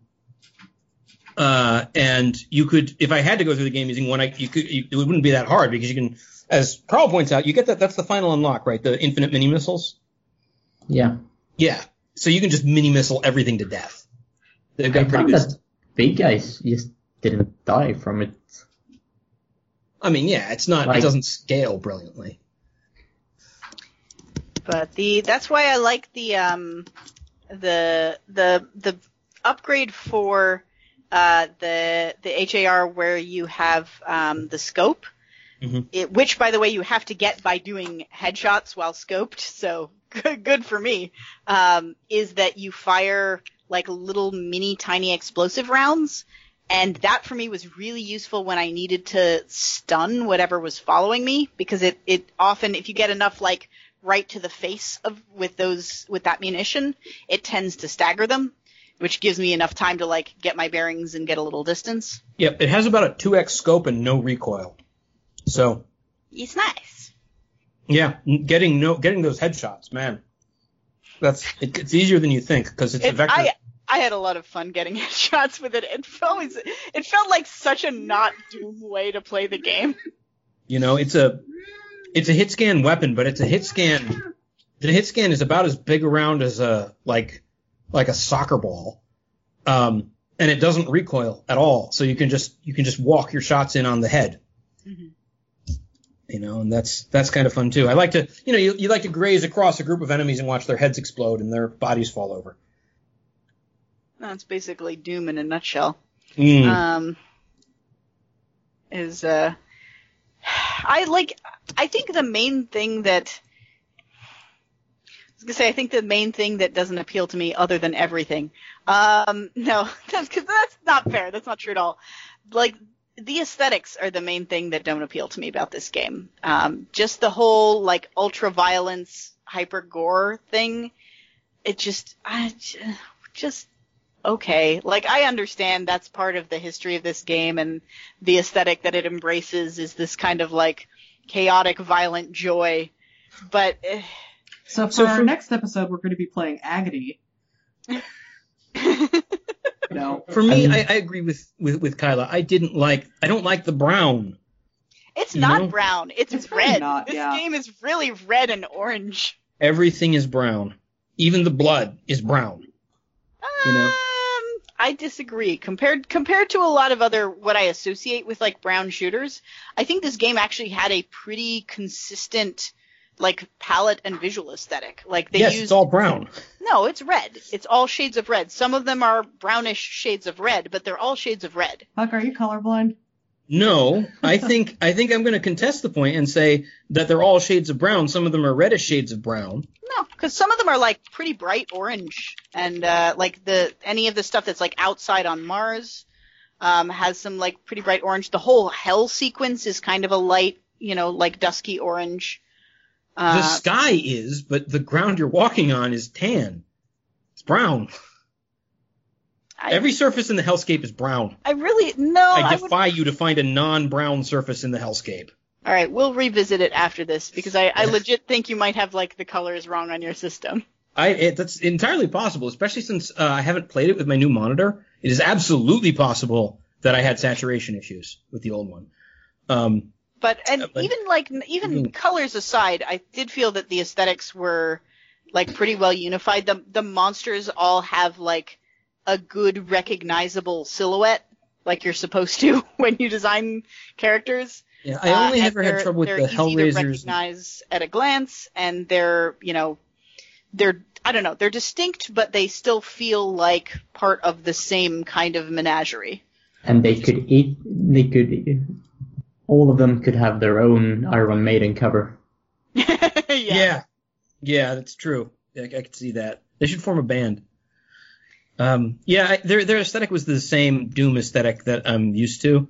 It's a little brighter. They use a little more lighting than they did in Doom 3.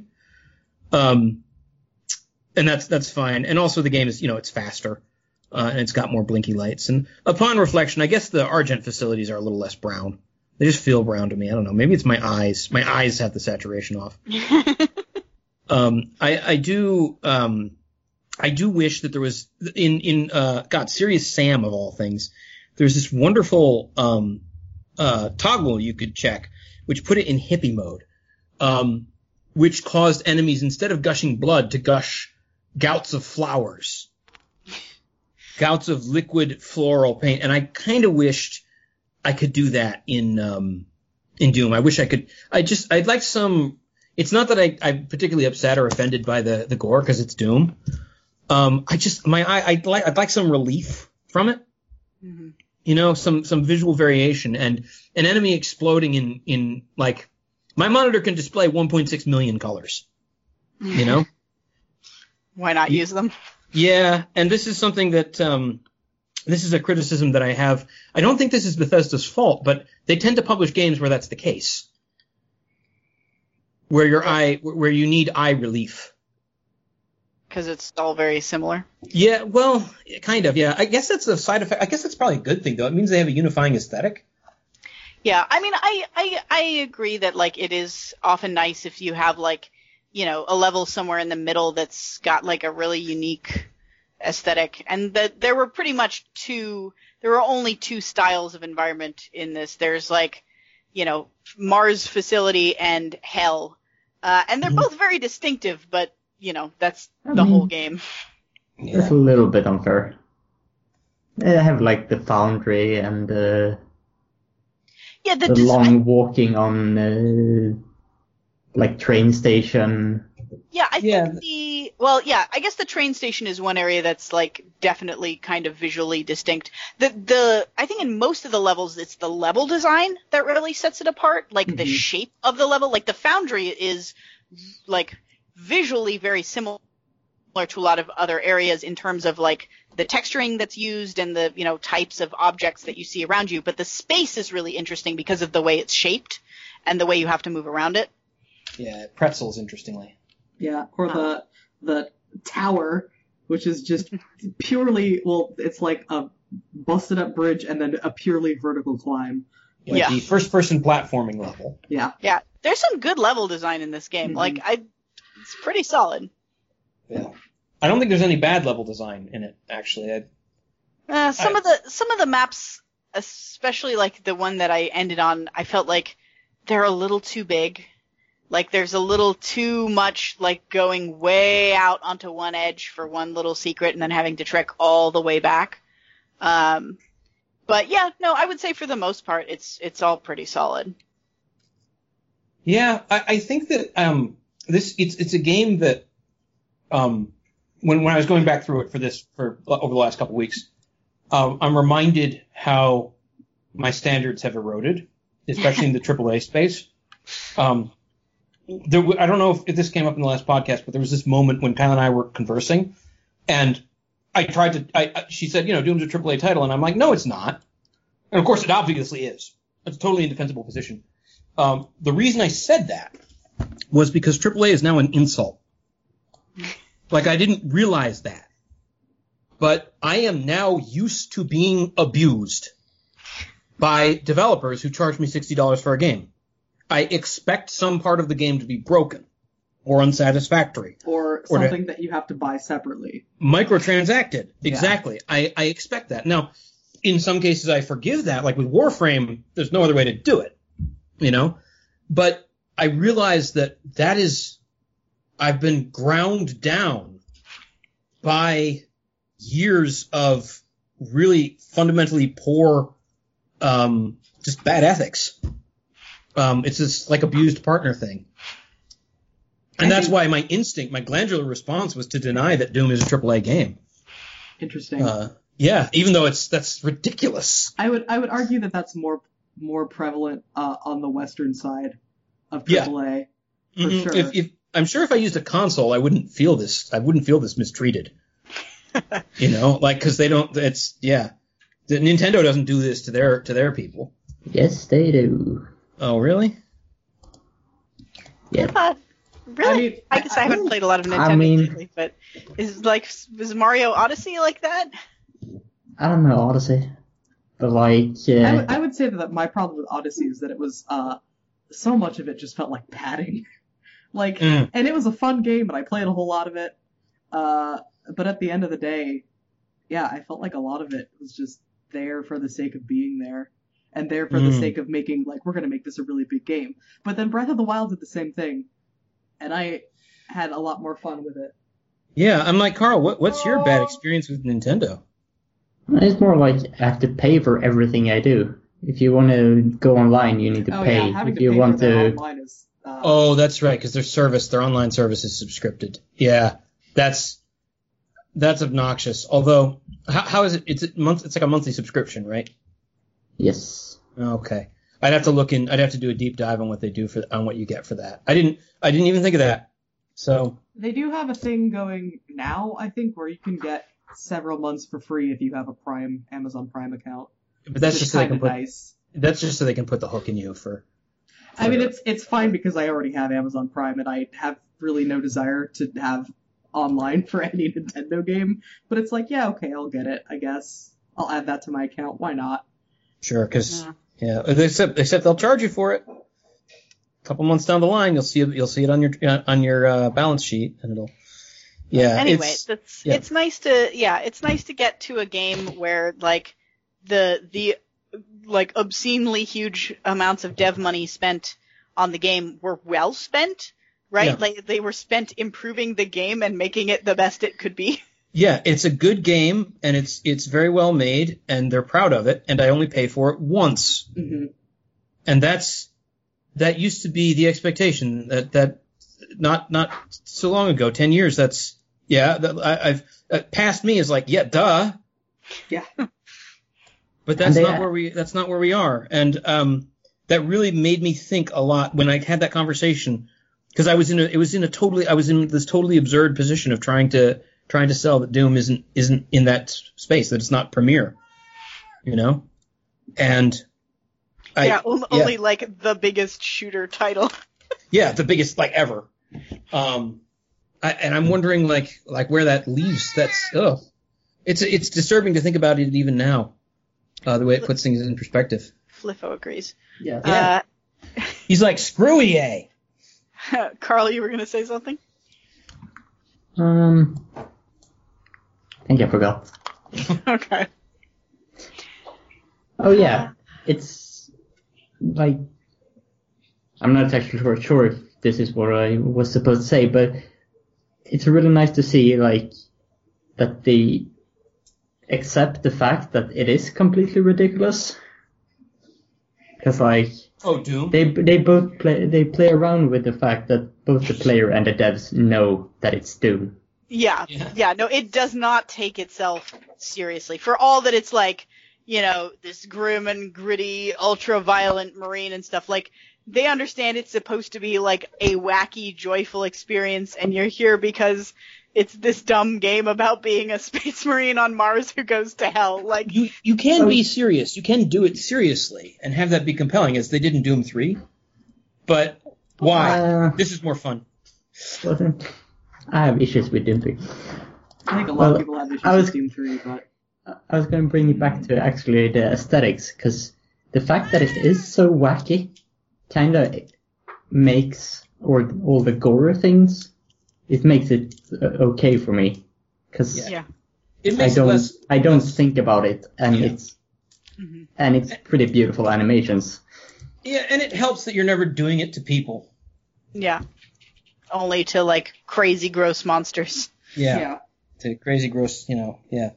And I wonder sometimes if that's not a subtle point that other developers miss out on. I feel like if you did apply these animations to just straight up regular people, they would be pretty horrifying. Yeah, it would have an effect. But as it is, you just think like, oh no, I'm just, I'm like punching the goopy flesh monster and ripping out its like exploding liver or whatever. Look, they started it.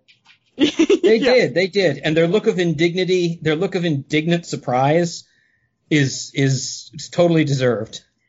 I mean, in this game, did they start it? Yes. Yeah, I mean, the hell portal opened, but they didn't have to come through and ravage them. No, the humans were like mining them. Yeah, I was gonna say the humans went to hell first. Also, they just had demons like in containment for study. Yeah, I suppose. So we're really on the wrong team, is what you're saying. No, I'm saying you're the Doomslayer. You slay Dooms. Yeah. Don't think about it too much. Yep. Yeah, I actually liked that they put some writing in underneath 3. I like that they did that, but I guess that's a minority opinion.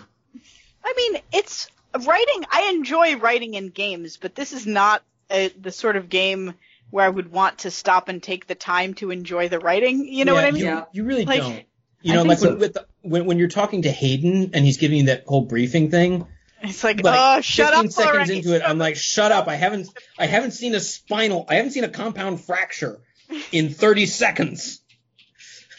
I will say, I think this game, like, considering what it is, had the right amount of story. And it could have been delivered a little better, just like having Hayden pop up or having Vega pop up constantly over comms. It's just like, okay, please be quiet. Yeah, the whole, like, sacrificing Vega was a bit weird. Oh, he said his last words. Yeah, I didn't get that far. I missed that. What happened? His last words are, "I have many regrets, Dr. Hayden." So Vega is gonna sacrifice himself to open another hell portal. Why is that necessary? To go kill. Oh yeah, you need to get to the Crucible and kill the final boss. No, like I understand like why getting back to hell would be necessary, but why does it require an AI to sacrifice? Because he has to explode himself.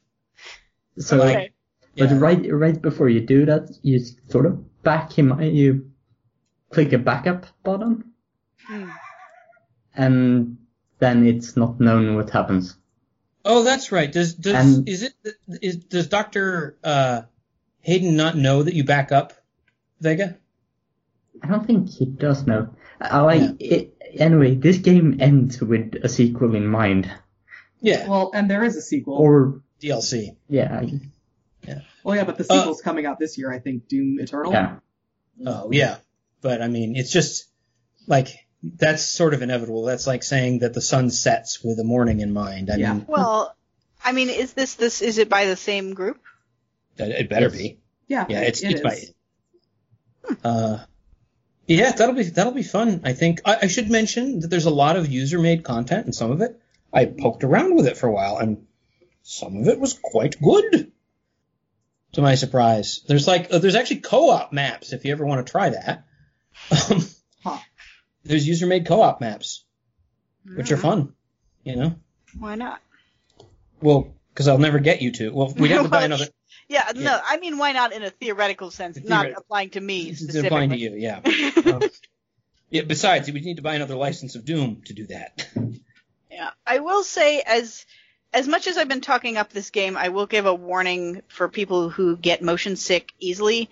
This game has a very bad habit of wrenching the camera away from you and using it for animations. So, like, every glory kill is an animation where you don't control the camera, and anytime you climb a ledge for any reason, which this game is like a good portion platforming, so that's quite often, the game takes the camera away from you to like pull you over the ledge, and that was like one of the most difficult things for me to get over in terms of like adjusting to this game to be able to play it.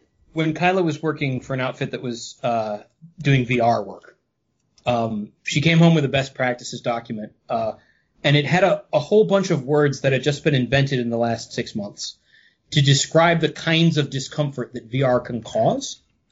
And the absolute only one that I remember is vection, which is the sensation, which is a dissonance between the inner ear sensation of movement and what your eyes are presented with. It's, and yeah, Doom when can give you. Yeah, it's when you have visual evidence of movement, but not corresponding sensory evidence of movement. And I'm convinced now that part of the process of acclimating to a third-person shooter is when you move the camera, your brain knows to switch off the check for corresponding inner ear activity, so you don't become motion sick instantly. But when the camera control is rested away from you, that doesn't happen. And it's tough. I'm pretty well adjusted to it. There's some other, I don't remember what it is. There's some other game that I mantled in a lot that I had this problem with for a while, and then it went away. But it's a hard drop for anyone that's coming at it new. Yeah. So as I say, it took me about a week of playing no more than half an hour at a time before I adjusted well enough to it that I could play for up to like an hour and a half without problems. I will say that they don't do the other thing that's bad on Kyla, which is Dutch angles, which are angles that are not either perpendicular to or parallel to the horizon. They don't do that to you very much. Yeah.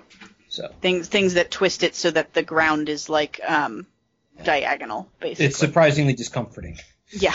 There's a section in the beginning of Borderlands that we have to like hurry through every time because it's just got so many like angled ground things that you have to walk across that like I'm like, ugh, just can we get past this part, please? Yeah. But yeah.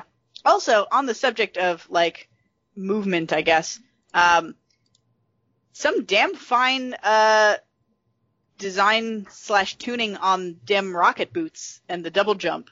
Mm-hmm. Like, that feels real satisfying to like jump across the gap and do the little floaty double jump in the middle. Yeah, it feels nice, but it's not too much. Takes me back to the Unreal double jump, where they nailed it. Yeah, it's a good double jump. I approve of that double jump. I concur. I endorse this double jump. Co-sign this double jump. Yeah, it can get alone now. With the air control rune, it's really nice. I don't know that I never felt that made much difference, but then again, I never upgraded it either. So I was gonna say I don't think I upgraded that because the requirement is that you get 25 death from above glory kills, and I can't even get fucking 1 death from above glory kill. I did die a lot. You just have to jump before you. I know you just have to jump. I can't fucking do it. Yeah, I think I had some advantage. I never got the last unlock on that rune, but I think I had some advantage from playing Blood Dragon, where that's like my primary Far Cry 3 Blood Dragon, where that's my primary attack mode is run close to an enemy and jump and trigger the automatic death from above attack. I haven't played Blood Dragon, and I keep thinking I need to. Oh, it's too sweet. It's a smaller. That's not what that means. That's not. But it's okay. Yeah, you're right. It's totes sweet. Okay. Although you do have to play it toot sweet a lot because you have to be quick. Yeah, the thing is, it's harsh. Like it would wreck Kyla's motion sickness because it's neon. Yeah. The whole game is in ultra high contrast neon, but it's fun and it's funny, and it's another game that doesn't take itself too seriously. Yeah, I like that. I don't know. I just like that and like what Far Cry Primal, where you're just like where there's like dinosaurs and saber-toothed cats and shit. I like that. Okay, those I never exist. played Primal. I didn't play Primal, but I know about it. I'm just glad that those exist, like conceptually. Yeah. Well, that's why I want to play Horizon, because I like fighting robots, and I think fighting dinosaurs is interesting, but I don't get to do it in nearly enough games. And hey, robot dinosaurs. True. Let's rock, you know? But what we really need is for somebody to bring back Paraworld. Well, someday. Paraworld is an old RTS that Huck and I have explored, that where like all the factions are dinosaur based. No, the only one, but there two of them are. One of them's like ancient giant mammals, but at any rate, you could do things like like have pterodactyl guided missiles and like catapults that launch velociraptors at people. No, so when my I'm home moment was when I was allowed to have an ankylosaur with a catapult attached to it that fires velociraptors. I'm looking at screenshots of this game and it looks amazing. It needed at least 6 months, probably a year in development because it is buggy as hell. It's pretty buggy. But, it's actually like the bugginess isn't the worst problem. The worst problem is balance.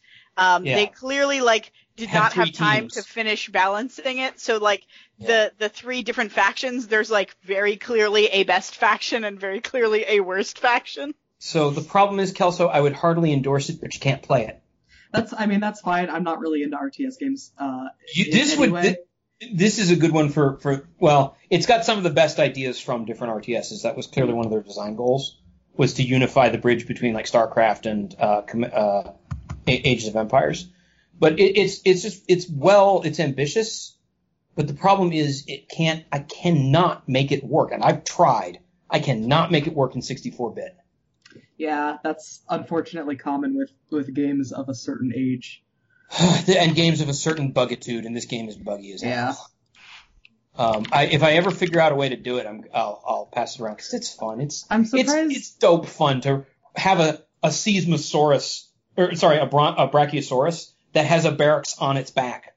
I'm surprised that has not gotten a GOG release, because usually those are a lot more playable. I'll check it. It doesn't. I just looked. Yeah, no, I keep checking. Every 6 months I come back to it and I'm like, GOG, Paraworld? And there's a thread on their forums, at least there was last I looked, I think, for can we have Paraworld on GOG?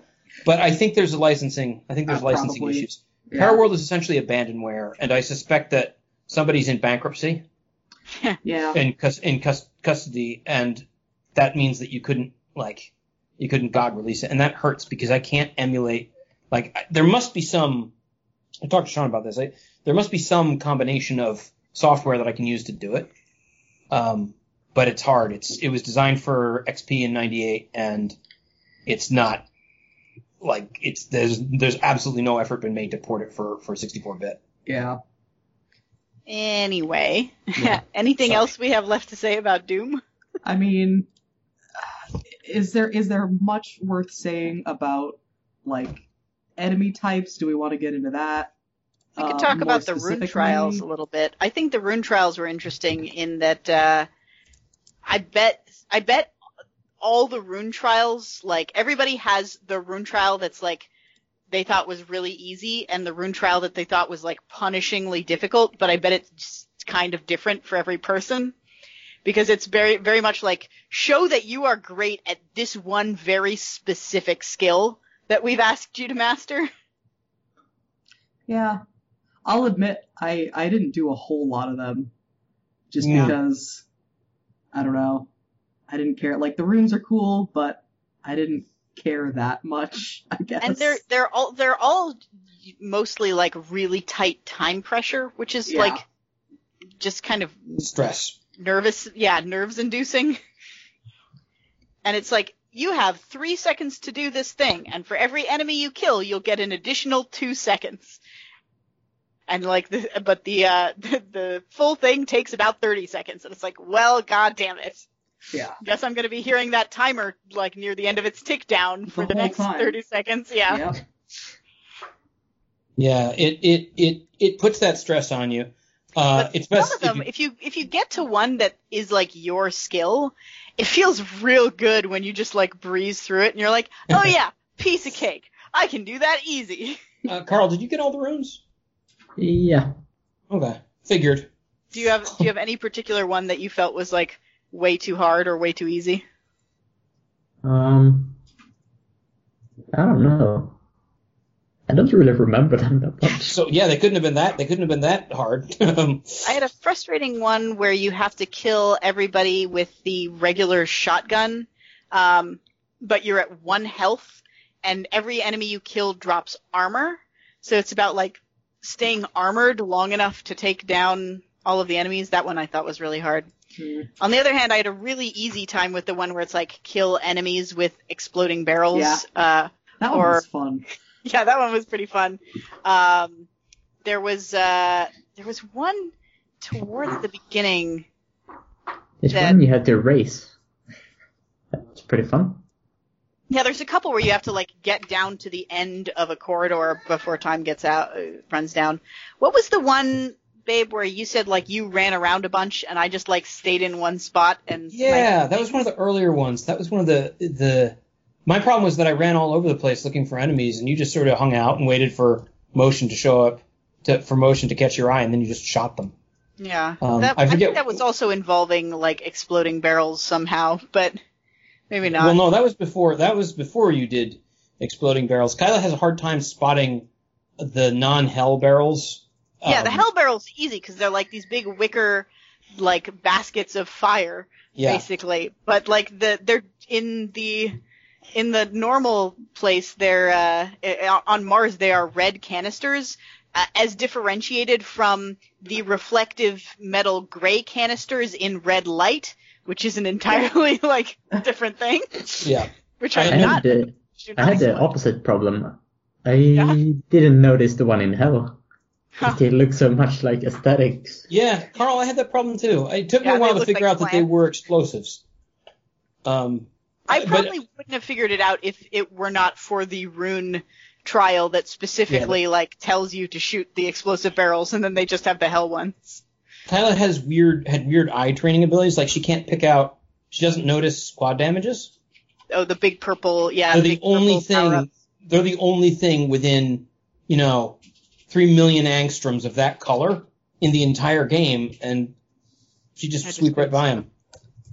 I was usually focused on the things trying to kill me at the time. Yeah, to be fair. I had a problem of not noticing the power-ups until I was either finished or very close to being finished with an encounter. With the fight. Same.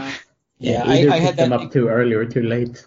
Yeah, it's you dread to do so. I had that problem going through the game, except with the green and the what's in my face, the quad damage. Quad damage I know will hold. Yep. Yeah, I think the part of the problem was that a lot of them were placed with the clear intent that you would find them as you were like ducking and weaving around the level, but I tended to duck and weave in a very small physical space, usually right near the entrance to whatever the space was. Yeah. And so then I would go, then I'd kill everything, and then I'd walk around the level, and I'd turn a corner, and there would be a power-up, and I'm like, well, that would have been nice to know was there. So that was her experience, but I watched, and every time there's a quad damage, it was counted. Okay, it was in frame for 90% of the fight. I did miss that one very obvious quad damage. No, you did it 3 times that I saw. But I will maintain that most of the power-ups I missed were not in frame at the time.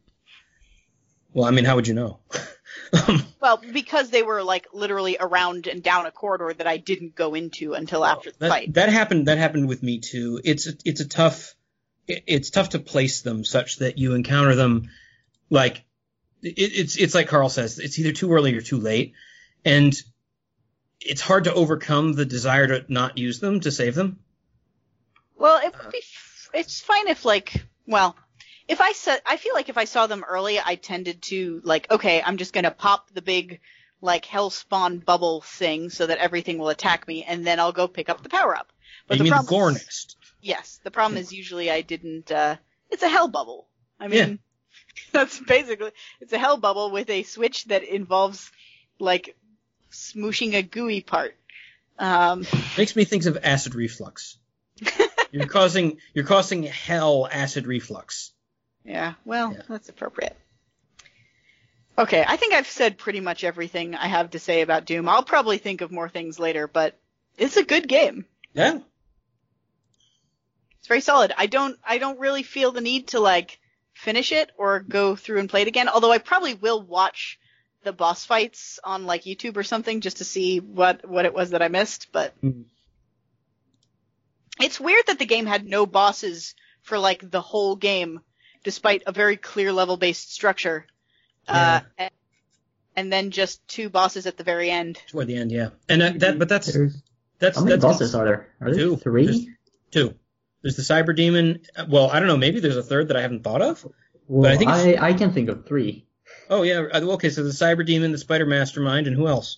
The one guy that turns into 2 guys. Well, it's actually 3. Oh, I forgot. I completely forgot about him. Yeah, the Guardian. Yeah. Did I get to that? No. That comes later. Yeah, it's their update on the Guardian fight, which is one of my favorite encounters in video game history. The Guardian fight in Doom 3. Mostly because I think the Soul Cube is just the coolest character ever. But it's weird that all of them are at the very end of the game. I played 11 hours of this game and got 0 boss fights. I completely forgot about that guy, the doubling guy. He's kind of interesting, but they're all kind of the same boss fight. You're in a big open place and you got to fight the boss. It's like. I mean. Yep. It's not clever like that, and that's where their objective of always being fun and pulling the player towards it. Where you have to do trade-offs like that, so they can't do something interesting like the Guardian fight in Doom 3. They just have a Doom boss fight, but that's natural to the original Doom. Did you just imply that fight is not fun? No, they're all fun. They're probably more fun, but less interesting. Okay. No, I mean the Guardian fight. Did you imply that your original Guardian fight was not fun? Oh, and that's Doom why 3? And that's why I can't be in this game. It's fun and interesting. It's just a little different. It's not as relentless and mindless. But mostly I like it because there's a character in it that is just I don't know why, but the Soul Cube is really compelling to me. Okay. Last call. Other Doom thoughts? Nope. All right. So that's Doom. Beware, if you get first-person motion sickness, but if you're a sort of person who likes twitchy action shooters, you could do a lot worse. You don't get much better than Doom. So try it. Yep. So Kelso, what are we playing next? Oh, am I introing it? No, sorry, Carl is introing this one. Carl, what are we playing? Hello. Isn't this an outro? Well, no, we got to intro this game. Oh, okay. So the next game we're going to be playing is Black Closet by Hanako Games. Did Long Live the Queen. Yeah, which we played a long time ago. Yeah, it was released 2015, but when did we play Long Live the Queen? Oh, I remember Long Live the Queen. We started the podcast in 2015, so we must have played it in 2015 or like 2016. Yeah, it was like the third game you played or something. No, it was like the 15th game we played or something, but it was definitely like within that first year. What am I even? I tried to search it on Google and typed "Long Live the Kings" for some reason. It was the 5th game we played. Okay. So I don't know. That might have still been 2015. I'm not sure. Continue your intro though. I'm keen to know. It's pretty much Long Live the Queen, but with procedurally generated mysteries and dating sim elements. Okay. That's what I'm here for. Yeah, dating sim elements. There we go. I had a tough time remembering what the address of our SoundCloud was. But for the record, it's soundcloud.com/feedback-force. Yeah. In case you're lost listening to this, you don't know where you are. You could be on iTunes. That's true. In case you're on iTunes, but you're like, dang, I really wish this was on SoundCloud instead. Good news. Yeah. No, I guess you're right. It was only episode 5. That was real early. Well, I guess technically episode 6, since we did do an episode 0. Yeah, but that we didn't play a game. We didn't play a game for that episode, so it's the 5th game we played. Oh my gosh, the cat. Yes. Yes, Fliffo is excited about Black Closet because we had a lot of fun with Long Live the Queen. We enjoyed the heck out of that game, so we'll see. Hopefully Black Closet will also be good. Yeah. I'm looking forward to solving some procedural mysteries with an shadowy student council, which I believe is the protagonists/antagonists of the game. I'm looking forward to figuring out what the Black Closet actually is. It's the antagonists. They're the antagonists. Yes. Yes. So I know a shadowy student council is involved in some way. I believe Shanbo did play this on stream briefly, like with a friend who was also like on stream at the time, and they were kind of like discussing it. But I don't think they got very far in it, from what I remember. I feel like I feel like that was like a one-off. Yeah. So I do remember that happening though. It feels so weird because I played this game and I remember nothing. It's not a great endorsement, but we'll see. I enjoyed it. You just have no memory. Well, you remembered something, I guess, that you enjoyed it. So that's all we need, I guess. All right, so we'll be playing that for the next couple of weeks. If anyone would like to play it with us, or if you have already played it and have very strong feelings about it and want to discuss it, come be a guest on our podcast next week. It's not that hard to do. You just have to play the game and then have Skype and talk to us. Kelso, who should they talk to if they want to be a guest? Hello, you can find me on Twitter at Kelso Timebomb. You can also hit up the official podcast account at Feedback Force. That's also just me, but I pretend to be the royal we. Mm-hmm. So you can do either of those. I'm gonna log in and shitpost. Okay. That's fine. Do you have the login? I don't think I even have the login. I think I do. I don't remember if you guys have that or not. Or is it just iTunes? What's Twitter? You have a Twitter account. You got a Twitter account for that brief period where you streamed for like 2 weeks. Yeah, it was a lot longer than 2 weeks. You mean the like 4-month streaming stint that I did? Yeah. And that I want to return to. But not for a little while yet. I think I'm going to get back to it. I think I'm going to actually play through, shameless plug here. I'm going to actually go through, Spec Ops The Line. This is literally the shameless plug section of the podcast. Shameless plug. So actually, give your Twitch and, my Twitch handle is, it's the same as my handle for everything else. It's Jester, that's JESTIR256. And that's my Twitch. And I played a couple of games on Twitch. More than will appear on the VODs because I didn't cement all of the VODs. And we'll play again, probably later on in the summer, depending on how things go. All right, cool. Yep. You can. Kelso, did you say what the Twitter was for the podcast? Yes, you did. It's at Feedback Force. Okay. Yes, you can contact me via Twitter if you would like to. I am at Kyla_go.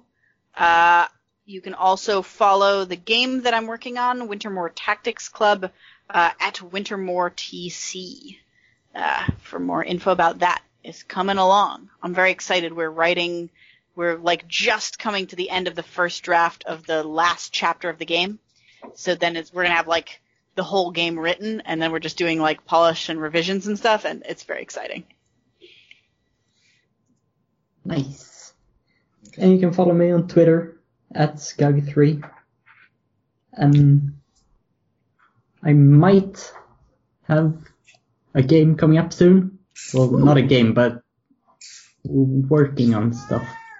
Mm-hmm. Ooh. That's very exciting. Is it something we could play on the podcast? No.